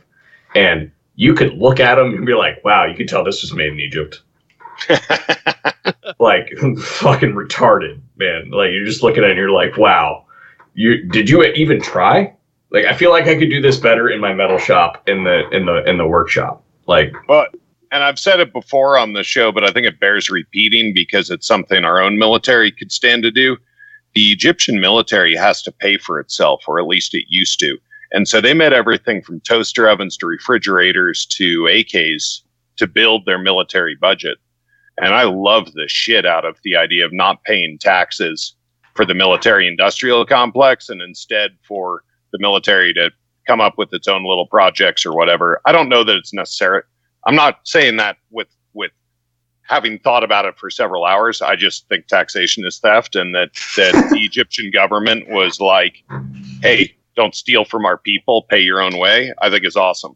No, see, that's the value of this discussion, is that, like, I can have this opinion that is like, I've seen the end product, right? And be like, wow, that's fucking terrible. And then the balance that Brian just added is like, yeah, but they didn't pay for this other thing, which is the actual real cost that we as citizens of the United States have to pay daily when we get raked on our taxes. Right. Okay, so I will give you the names of the countries that had licensed versions. Oh, did you find it? I found a little quick thing here. It says over 30 countries, including China, Israel, India, Egypt, and Nigeria. Not under license, though. That's who produced it. These are the licensed ones. This says also licensed. Yep, some are licensed, some weren't. Okay. But I'll do it in reverse alphabetical because that makes the most sense. So obviously it starts with Yugoslavia. Venezuela has a license, but they're building the factory. Romania, Poland. Then there was a version of it made for Italy, but that was an import only. And Nigeria has one. Egypt, Hungary, Ethiopia, East Germany, Egypt, Bulgaria, and Albania. And Azerbaijan had one, but I don't know if that was a licensed one or not. So I'm going to say like 7 of those actually count. Yeah, that's what I was going to say. I'm looking at this list. I thought the number hard was 7. Yeah, 7 sounds like it counts. I mean, because Albania, Ethiopia, Venezuela, who gives a shit? Yeah, but like then you look at some of these and like Yugos are completely different. Yeah, they butchered it. Yeah, they fucked that away. No disrespect to the Yugo fans out there. No, there's a bunch of you. By all means, go to factory47.com, buy some Yugo shirts right now. But they definitely changed the platform. One of my favorite guns is an M92. Okay, like yeah, because you can make a 7.62 crank. I love it. Now, I took it and I SBR'd it. Yeah, I have 6 of them. Yeah, like it's fan-fucking-tastic. 7.62 crank, best shit ever. It's like taking and making an SBR AR, only you don't have to fold the stupid buffer tube thing. You can actually fire it when it's small. Imagine that. And I have a Manticore Arms folding triangle on the son of a bitch. Like the thing is nasty, right? I had the bolt chromed and it's beautiful. It's a fun gun to shoot. It's excellent, but none of the other parts play. Nope. So I'm looking at Venezuela. Nah, doesn't matter. Romania definitely matters. Poland definitely matters. Nigeria. Bulgaria matters. Hungary. Germany and Egypt count. Egypt. It counts. It counts. It counts, but they suck. It doesn't matter. It's an AKM, and it's the closest copy of the Russian there is. Yeah, but I would say just, out of those, just because the parts are crudely marked, Okay, they got some James, cheating. okay. Pick two. Who you got? For what? Oh, this is a fun game. I like that. No, Pick two. I'm playing. Wait. While these two are battling it out, everybody else go Pick to two. Facebook No, and what? Instagram and pick your questions from our listeners. What's the question? No, pick two out of the list. Pick two. Pick You two can't what? Pick Russia. You parts kits, let's say. No, you can't pick. You're not allowed to pick Russia. Are you asking me to pick my favorite AK or my favorite AK parts Out of kit? that list that he Out gave of us, this license- list, out of the licensed list, pick two. Pick two that I would want to own or something? Or what do we do? Out of the best. The best. The best parts, James. This should not be hard for you. This is I easy. want an Germany. Albanian one Yes. because it's weird. If we're saying best, like as quality, what I think are the best, I'm going to say Germany out of that list is number one. Germany was I'm- on the list.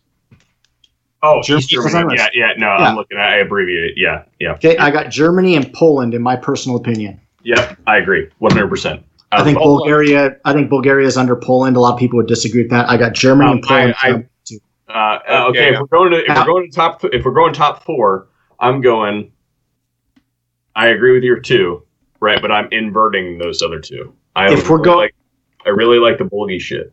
I do like Bulgy. I just think Poland's a bit higher quality. And if I we're know. going to go with AK cast producing their friends. countries, if we're going Curtis, shut AK your producing, whore mouth. I'm with him. Shut your whore mouth for a minute. There If we're are going countries in AK-producing Poland. countries. There are companies in Poland. No, fuck companies. We're talking about military shit here. Yeah. Hey, We're we're James on this one. Yeah.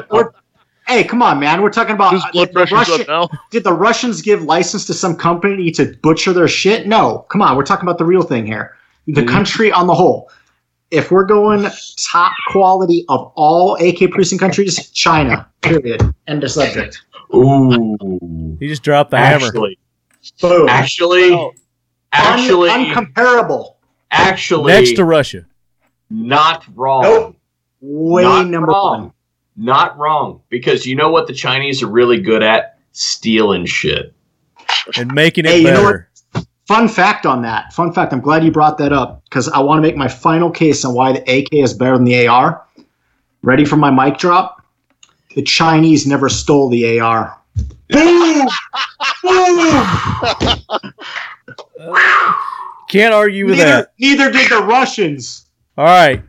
Moving on. Let's get to our listener questions here and give some shit away, and I'm let's on the wrap AK this up. team, so I don't give a shit.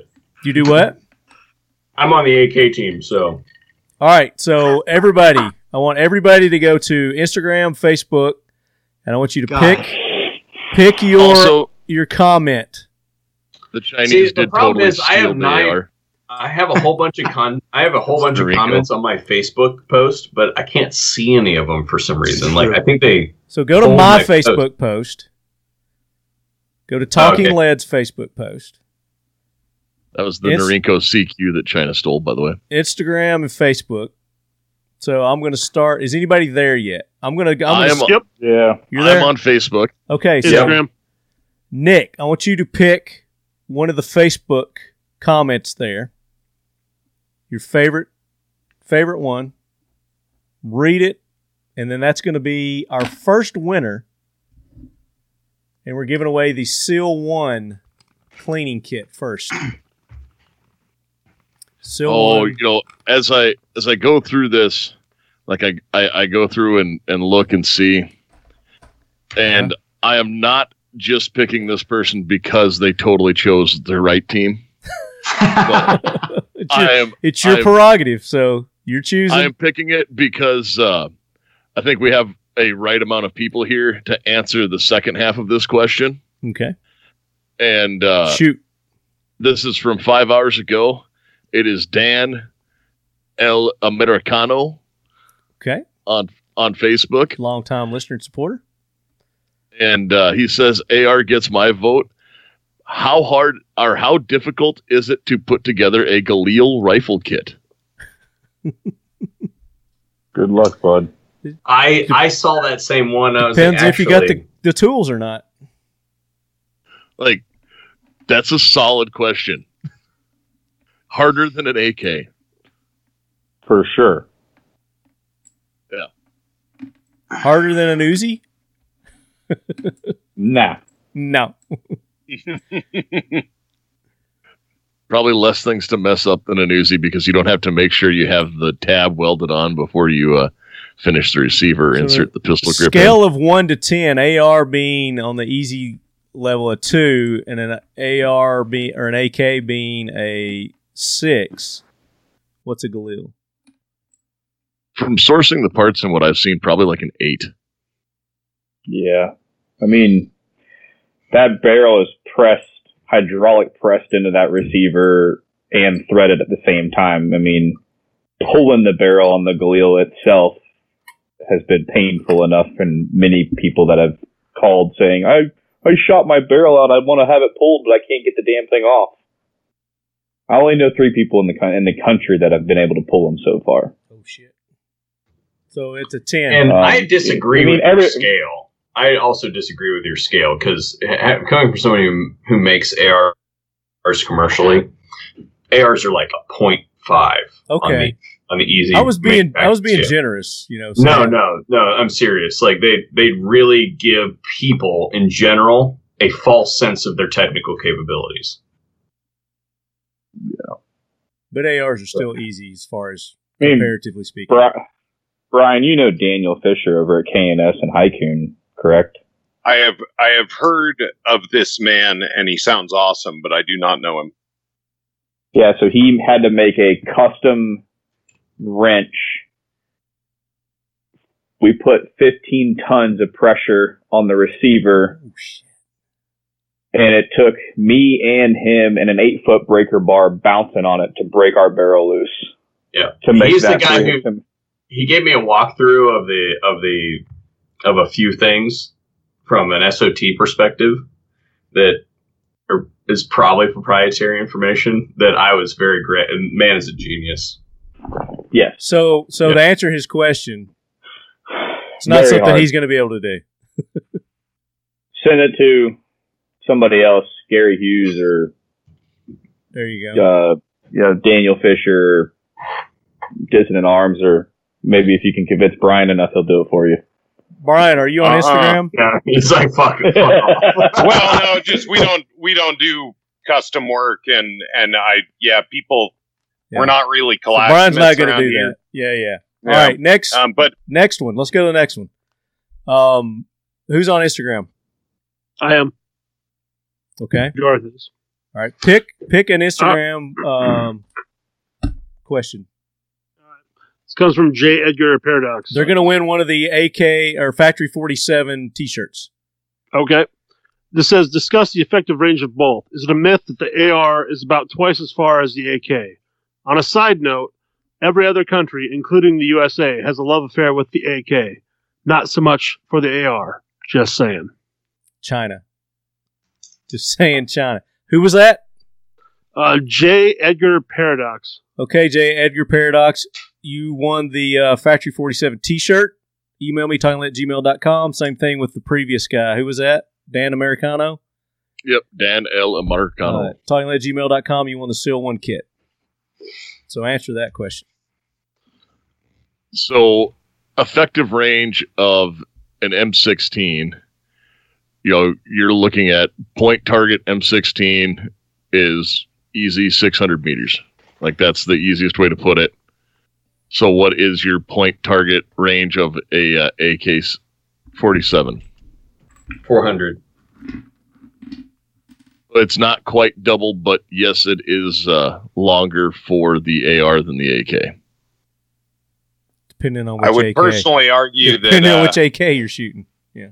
Well, and we can wring steel out of 500 or 600 all day long. However, if you're shooting an intermediate cartridge outside of 200 yards and you have a fight on your hands, I sure hope you have a belt fed and a guy on a bolt gun.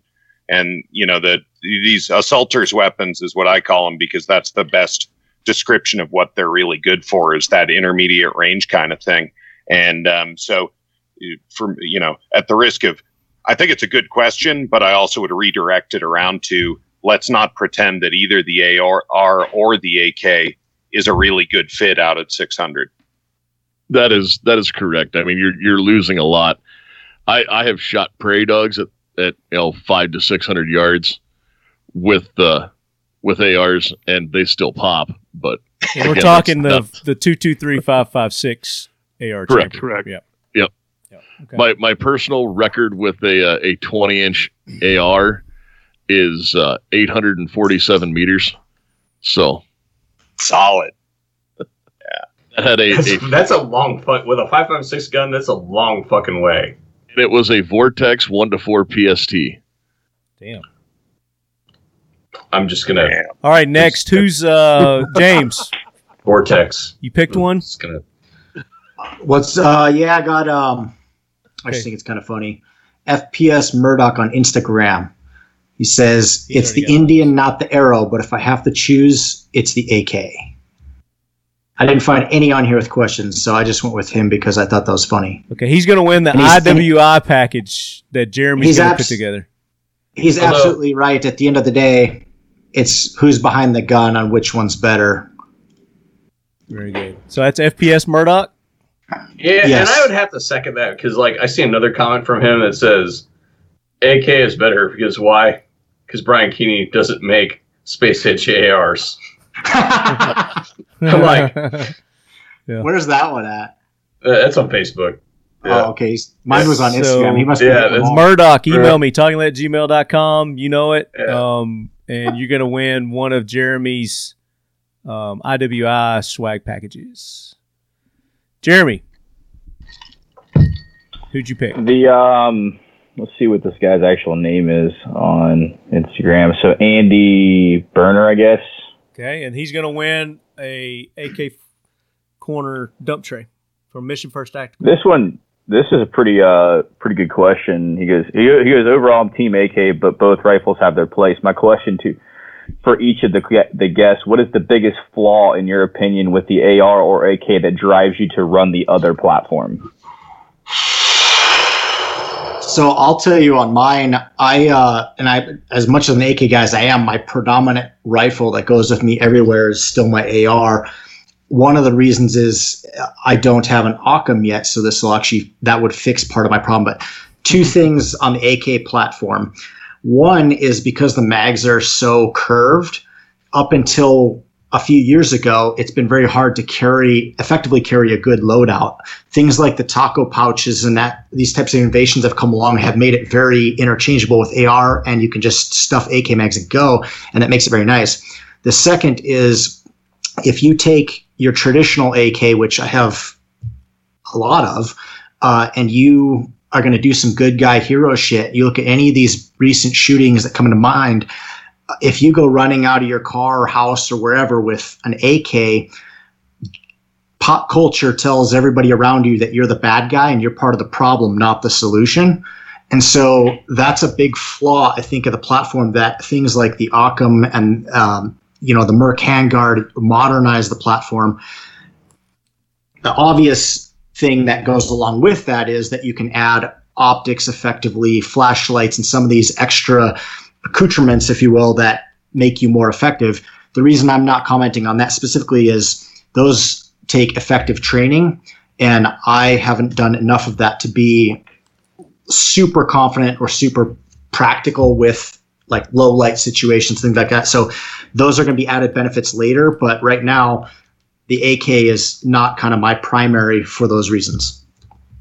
If I could add to what he said, basically, because I just have like one small bolt-on to everything he said, which is kind of the reason why I choose the AR for my, as I said, like right here, right next to where I'm sitting, this thing is magnetized to the wall, I just envied my life. on camera. So the modularity of this thing, being able to add the attachments at a lower weight cost.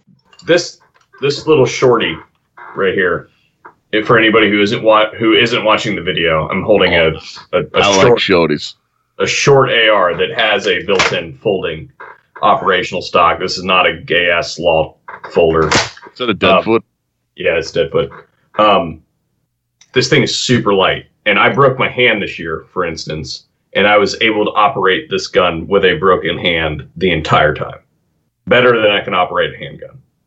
And that's really what it came down to me, is there was enough training instilled, and the system was in a small enough containable package that I was able to use it even severely injured. And that's really what it came down to. You guys don't know how happy you're making me right now. I called Dooley on the way down. I'm like, dude, 99 out of 100 guys, if shit pops off, they're going to grab their AR way before they grab their AK. And to hear two of you guys say it, I'm just laughing my ass off right now. Well, don't get carried away. My solution to my problem... Not so fast! My solution to my problem is my SBR Occam side folder. And the only reason that's not up and running is because it's an NFA jail right now. Well, here you go. I also, having tested multiple Occams, do not currently own such a thing. So that's the thing, though. Right You now, gotta fix yourself, boy. there's a dude right over There's here. a list you can get on to fix that. Well, us, he's Dude right over here. for us, he's above you. All right, next question. So that one was Jeremy. You did that. Who was that? Do you remember? Andy something. Andy Bruner, I think it was, or Burner. Yep. Okay, Andy, email me. You win the dump tray. So we've got a Geisley AR-15 bayonet mount that I'm going to be giving away. Hey, real quick, Marty, I wanted to give a shout out to IWI. The big downside that I see to the AK that I really lust after with the AR is the ambidextrous thumb safety. I think that's a major flaw, especially in manufacturability. You guys wouldn't believe how much time I spend tuning in the safeties, me personally, on every gun that goes out the door. And IWI figured this out a long time ago, and it's really nice, and they do a good job with it. So that's in my mind the one thing that I haven't yet ripped off from the AR that I plan to on our guns eventually. It's not in the works at the moment, but it will happen eventually. Okay, you're picking the next one, Brian. Oh, now you're putting me on the spot. Mm-hmm. Pay attention, son. And this is the for the Geisley. They call it a super stabby bayonet mount. So you can put it on an AK or an AR as long as you got. Yeah. Pick a team. Here's a good one. Troy STX. Okay. Troy, like, the city or city-state. S is in Sierra. TX is in Texas. There are a lot of factors, both unique to and missing from competition. But what people choose to run says a lot about platforms. Slight competitive advantages often beat out brand or other preferences. Even when 7.62 is allowed, doesn't the AR still dominate the competition scene? Yes. Yes, 100%. It's because a mediocre user of an AR can still change mags faster than like most of your highly trained users with an AK. Just the way the magazine latches work. I know there are people that can do it way faster. It just takes less time to learn that movement than it does to run an AK. Very good. Your area of forgiveness, too, as distance continues to poke out, BC is a real thing and wind is a real thing. Okay, I'm going to pick the next one, and the next one is going to win the next IWI package from Jeremy. And this is... I got to put my damn glasses on. Where are they? You fucking old piece of shit. Fuck you. I'm gonna Maybe just hold it up to the screen and we'll read it. Okay, you ready for it? 14 Taylor 2012 14 Taylor 2012 looks like. 14 Taylor 2012. This is on Instagram. AK for sure. That's who they're picking, Team AK. And I know Brian is working on it, but any ideas with ODS 1775 setup in zeroing parallel versus point of impact? I don't know. Did I read that right? This might be the guy. I'm not positive, but I have to show you guys the most deplorable hat in the nation. And it is almost enough to make me go back to California to walk down the streets of Santa Cruz, where I used to live, with this hat on. U.S. Border Patrol? U.S. Border Patrol. We got one of our buddies is down there, and his name is Taylor. I don't know if that's his handle. If I'm mistaken, it, sir, apologies. But I'm not exactly sure. I think that might be a height over bore question, and that's an interesting thing we never got into, with the ridiculous height over bore of the AR-15 of about 2.7 inches, and the very low and svelte and sexy 2 inches on the AK. And Okay. Okay, so I'm going to be devil's advocate. How high does a 5.56 cartridge rise at a 50-yard zero? Do you want the answer to that? Yeah. On a 50-yard zero, the 5.56 cartridge raises about 3/4 of an inch above where it's at. So it'd be about 3/4 of an inch high at 100 or 125. I think is where it's at its apex. Mm-hmm. So having that higher sight radius then centers the optic at the upper echelon of the ballistic arc. So that means that your line of sight down the ballistic arc, most of it is going to be below the optic. So that when you get out to those longer distances, your same point of aim is going to give you a better impact on the target.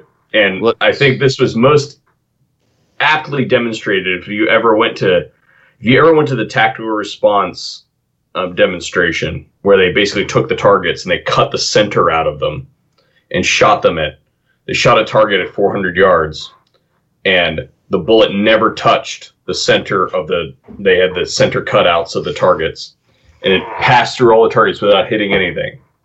You can see very aptly that the deviation, because your optic is raised to the point at where it is, that the bullet has to rise to the optic, and because of that, the ballistic arc is the optic ends up centered in that. Whereas when you're using a traditional rifle sight that is closer to the barrel, you end up with a more radical arc to be able to achieve the same distances. Well, that's one of the things where part of the reason why when they do training and sighting, like the military sights all their rifles in, or U.S. military does, at 25 meters, because at 25 meters and 300 meters, they're crossing through the same plane. Allegedly, it's not exactly, but yeah, but however, and I'm going to sound like a pompous asshole right here. They're fucking wrong. Yeah, it's not entirely. The 50-yard zero is way superior. The 50-yard zero is way superior. Typically, if the military is doing it, it is wrong. Yeah, you don't need to know why. Yeah, I'm just saying that if ballistically speaking, on a 5.56 cartridge, the 50-yard zero is far superior to the 25-yard zero. You get a 25 400 versus a 20, or you get a 50 400 versus a 25 300. So can Brian finish now, or? Sorry, I'm so sorry. I'm so sorry. No, Kurt is pointing out something really cool about. I have to get my blood pressure back down. Effectively linearizing, bullets travel in a parabolic arc, like one of the golden arches on McDonald's, right? And so I don't have strong opinions about what zeros people use, because it's the same parabolic arc no matter what you do. And if you draw one half of the golden arches on a sheet of paper and then take another piece of paper and tilt it and move it up and down, That's all you're doing with your sighting system, because the photons of light don't bend. The bullet does. So no matter what, you're going to be picking a spot on the curve and drawing a line through it, and it's going to intersect at 2 points. It's not magic. The 5200 is not special. You could do a 47 195, right? So you're what Kurt's describing is that the height over bore of the AR uniquely matches the bullet drop. You know, that trajectory is unique to different cartridges based on a couple different parameters.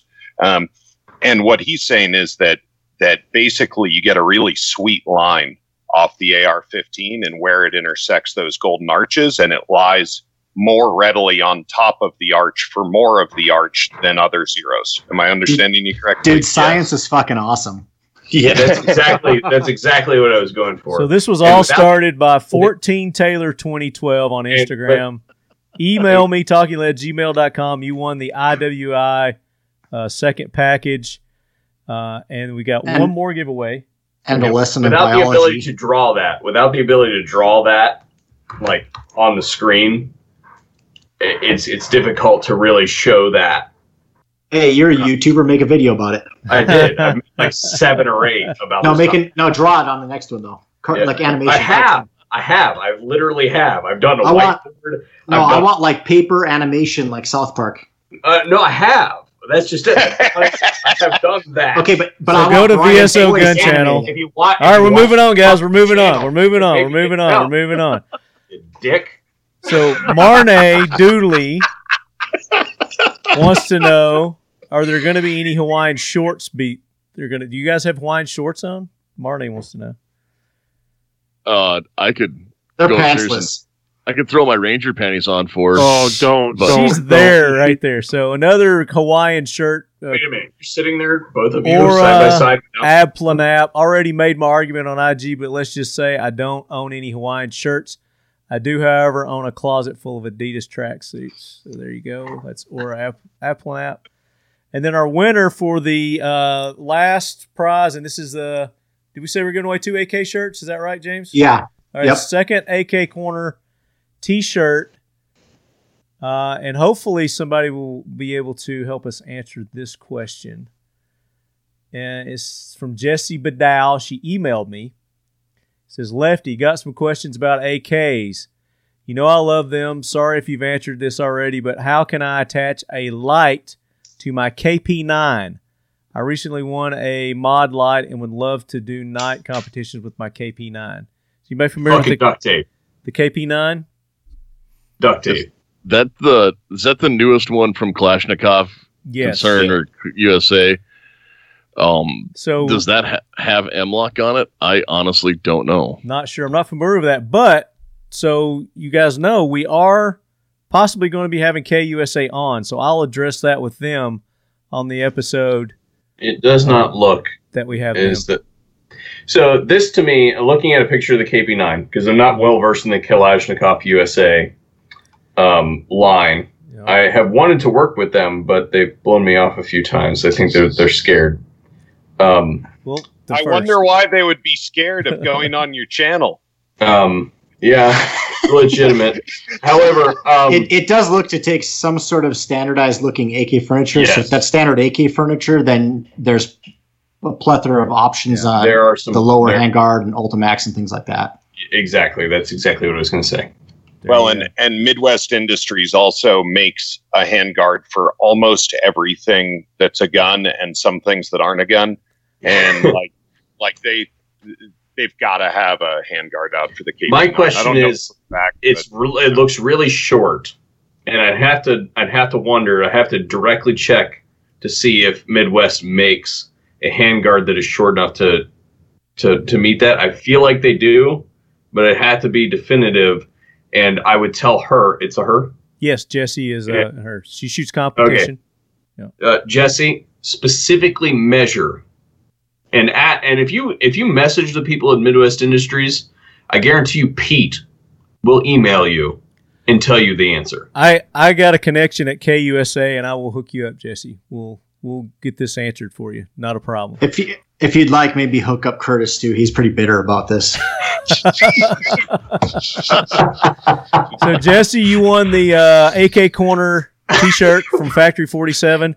If you're jealous and you didn't win and you want some swag, some T-shirts, Talking Lead AK Corner from Factory 47, you can go to their website, use the code LEADHEAD. You're going to get 10% off, and that would be anything there, not just the AK Corner products. They've got some cool hats. They've got other tumblers. They've got other shirts besides ours. But the cool thing about them is that James prints on both sides. You get a really cool front logo AK design, and then on the back you'll get something too, and that's on the hoodies also. At least it is with our hoodies. I don't know if you do that on all your hoodies. So it depends on the design. Some designs have them, some don't. Yeah.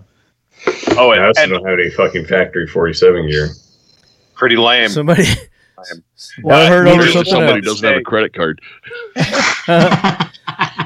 Curtis, I get you 10% off. Use code LEADHEAD. You get 10% off Factory 47. If you talk to Talking Lead, he can network you through the guy. I know a guy there. No, for you guys listening with Kurt, the awesome thing about Kurt's business is that he is a product testing company. He is not a paid advertiser. Kurt and I are pretty good friends, and like I paid him money as Kurt states very publicly, to review my gun, and Kurt beat the fuck out of me on that one. And so, like, he will be really hard on you no matter what. However, what you can guarantee going to VSO is that his name, he is not a shill. He doesn't shill for nobody. And it's really awesome. And he gives for you advertisers or producers out there, he gives exceedingly good product feedback. And so the 1775 is heavily influenced by Kurt's testing, and it's more like a Consumer Reports deal than it is like going to someone to do the razzle dazzle on the gun. To add to that, what he puts out in a video is only about a third of what we as a manufacturer get back in data on the review on what was actually being done to it. Yep. Along with that, you'll get your rifle or pistol back, and it looks like it's probably gone through some type of foreign country, mud, sand, whatever. But, I agree with every bit of that, Brian, and that's why we send stuff there. You guys are too kind. Thank you very much. Have you done a drag test lately, Curtis? I haven't. We need to do that. If we send you a T-shirt, don't send the shit back and covered in mud. Just keep it. It'll be covered in something else. See, that's the scheme. They don't want it back, so I end up with a whole bunch of broken ass guns. You need to send Curtis. You need to send Curtis one of these shirts, James. Yeah, he's just wear it. Don't product test it. Just enjoy it. Jesus Christ! Don't use it for a rag. It's going to come back with a silencer of that sort. But it's going to come. What did you say? Come back wrapped in the silencer? Is that how it's going to come? Yeah. So it's fine, right? We just fucking file a paperwork after that. Does it for another episode of the Talking Lead AK Corner Leadheads. Appreciate everybody tuning in. All the participation that we got from our listeners. Appreciate our team guest, Curtis at the VSO Gun Channel. Thank you so much for taking the time to be on. Always a wealth of knowledge. Jeremy, Great. IWI US, thank you so much for the support of the AK Corner. We couldn't do it without you guys and all the input that you have with our show too, with you and Tom, and looking forward to having you back on. Sounds good. James, Factory 47. Again, we couldn't do this without you guys. Appreciate everything that you do for the show, the contributing with the knowledge and of course the AK-47 apparel, baby, living that AK life. Thanks for having me on. Nice hanging out with you guys tonight. Real quick, give a plug.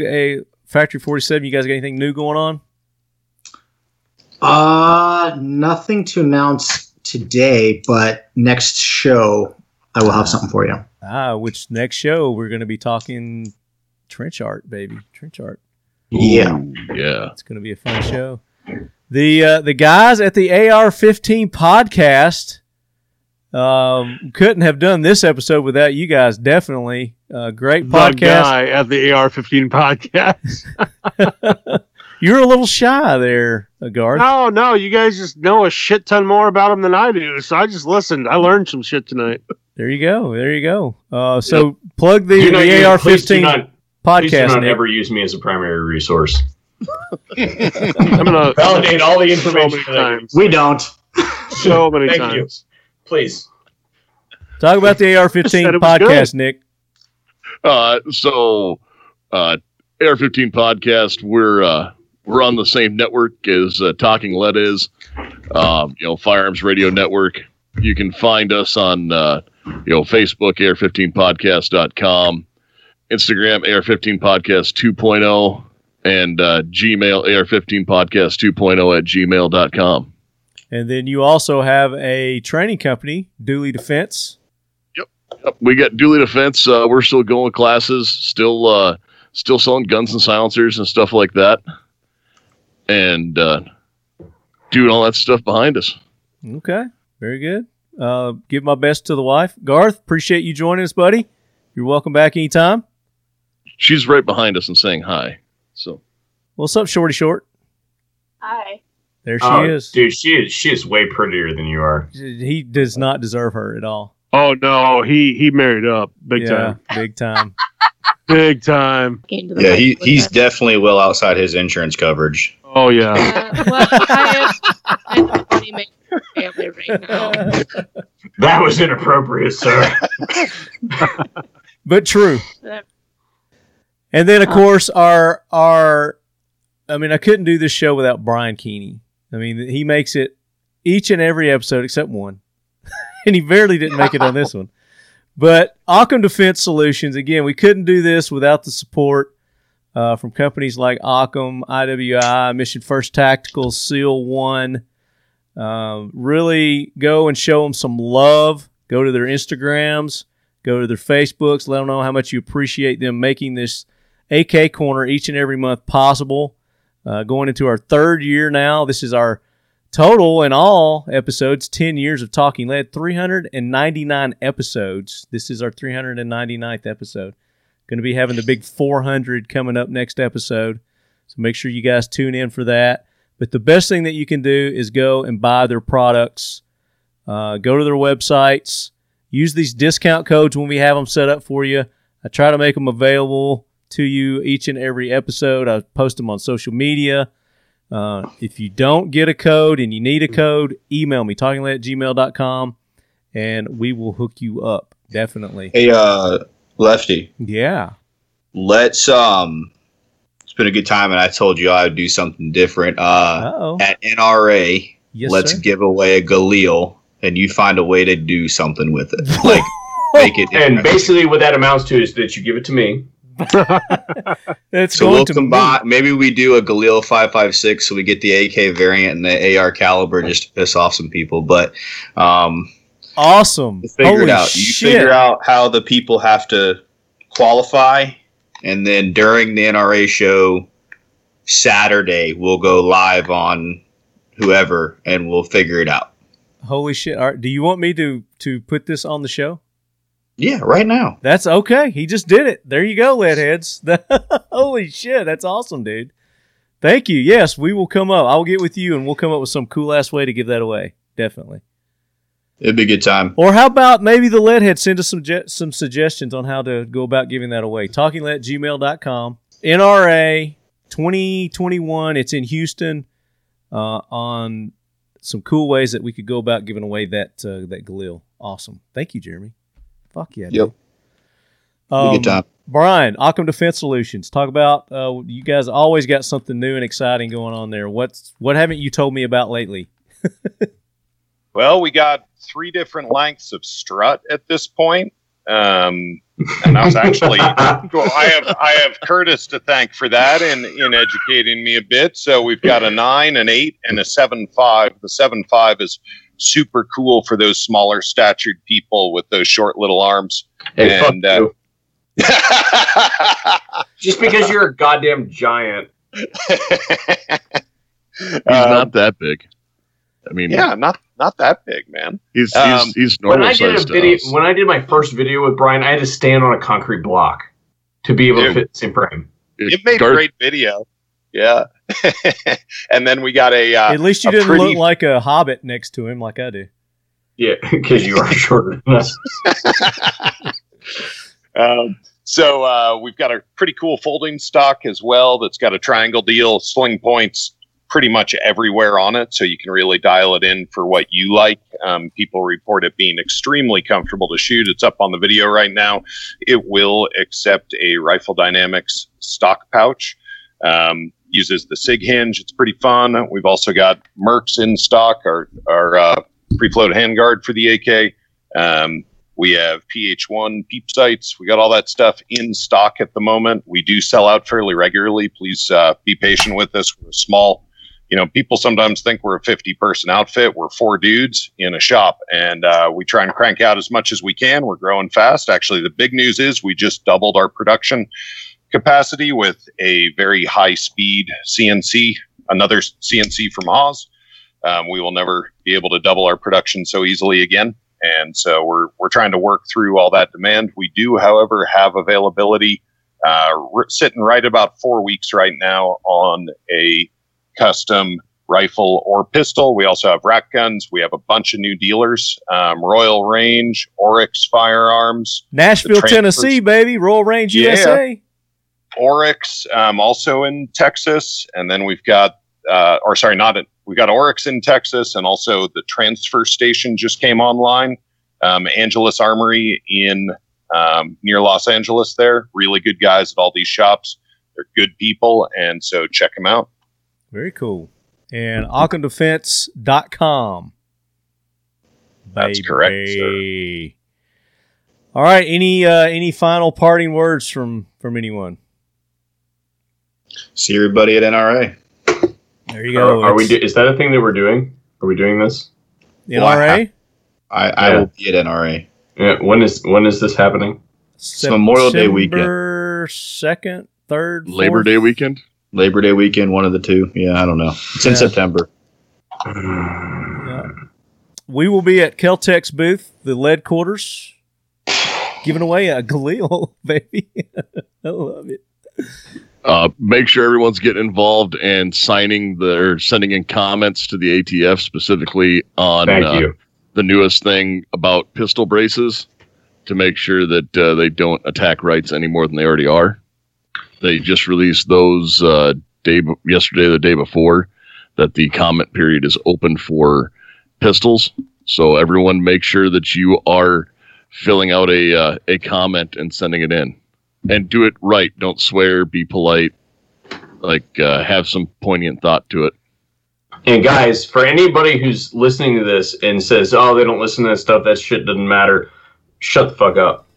Okay, because we've been through this multiple times.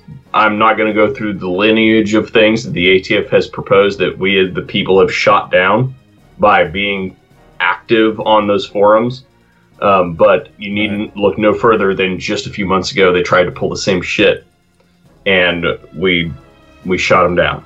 So what Kurt and Nick said, totally. I got half of the comments when I posted about the comment period last time in social media where that's a waste of your time. And unlike voting, the public comment section actually does work. If they would have just taken the time to go to the ATF and fill out the form there instead of responding to you and trying to beat you up, they could have done it.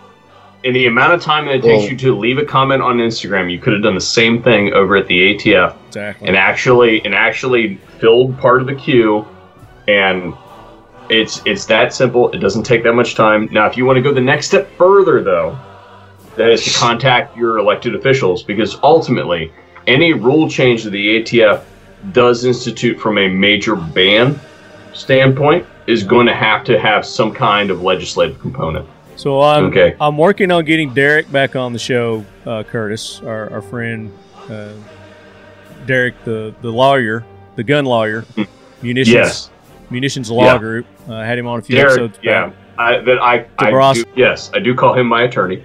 Yep. Yes. So we're gonna go over this, and then we're gonna go over the California thing that just happened in California with the judge there overruling, saying fantastic, unconstitutional. Great. Yeah. So stay tuned for that. It's coming up in the regular episode. But there are things that but the bottom line here is there are things that you can do. Yeah. And you should be doing them. And they don't take that much effort. Put your dick down, put the sticks down, stop scrolling on TikTok, spend a few seconds. Very good. And that's a good one to end on there. So leadheads until the next AK Corner, which we're going to be talking trench art. Looking forward to that one. We're going to have Jason with Skill Set Magazine on, Jason Swar. We're going to have James with Factory 47. We're going to have Brian Keeney. And any of you other guys that are on here, if you want to join us for the trench art episode for the AK Corner, you're more than welcome. That's going to be next month, in July. So until then, AK heads, keep emailing me. And go do that shit that Curtis and Nick just said. Pornhub will be there when you come back.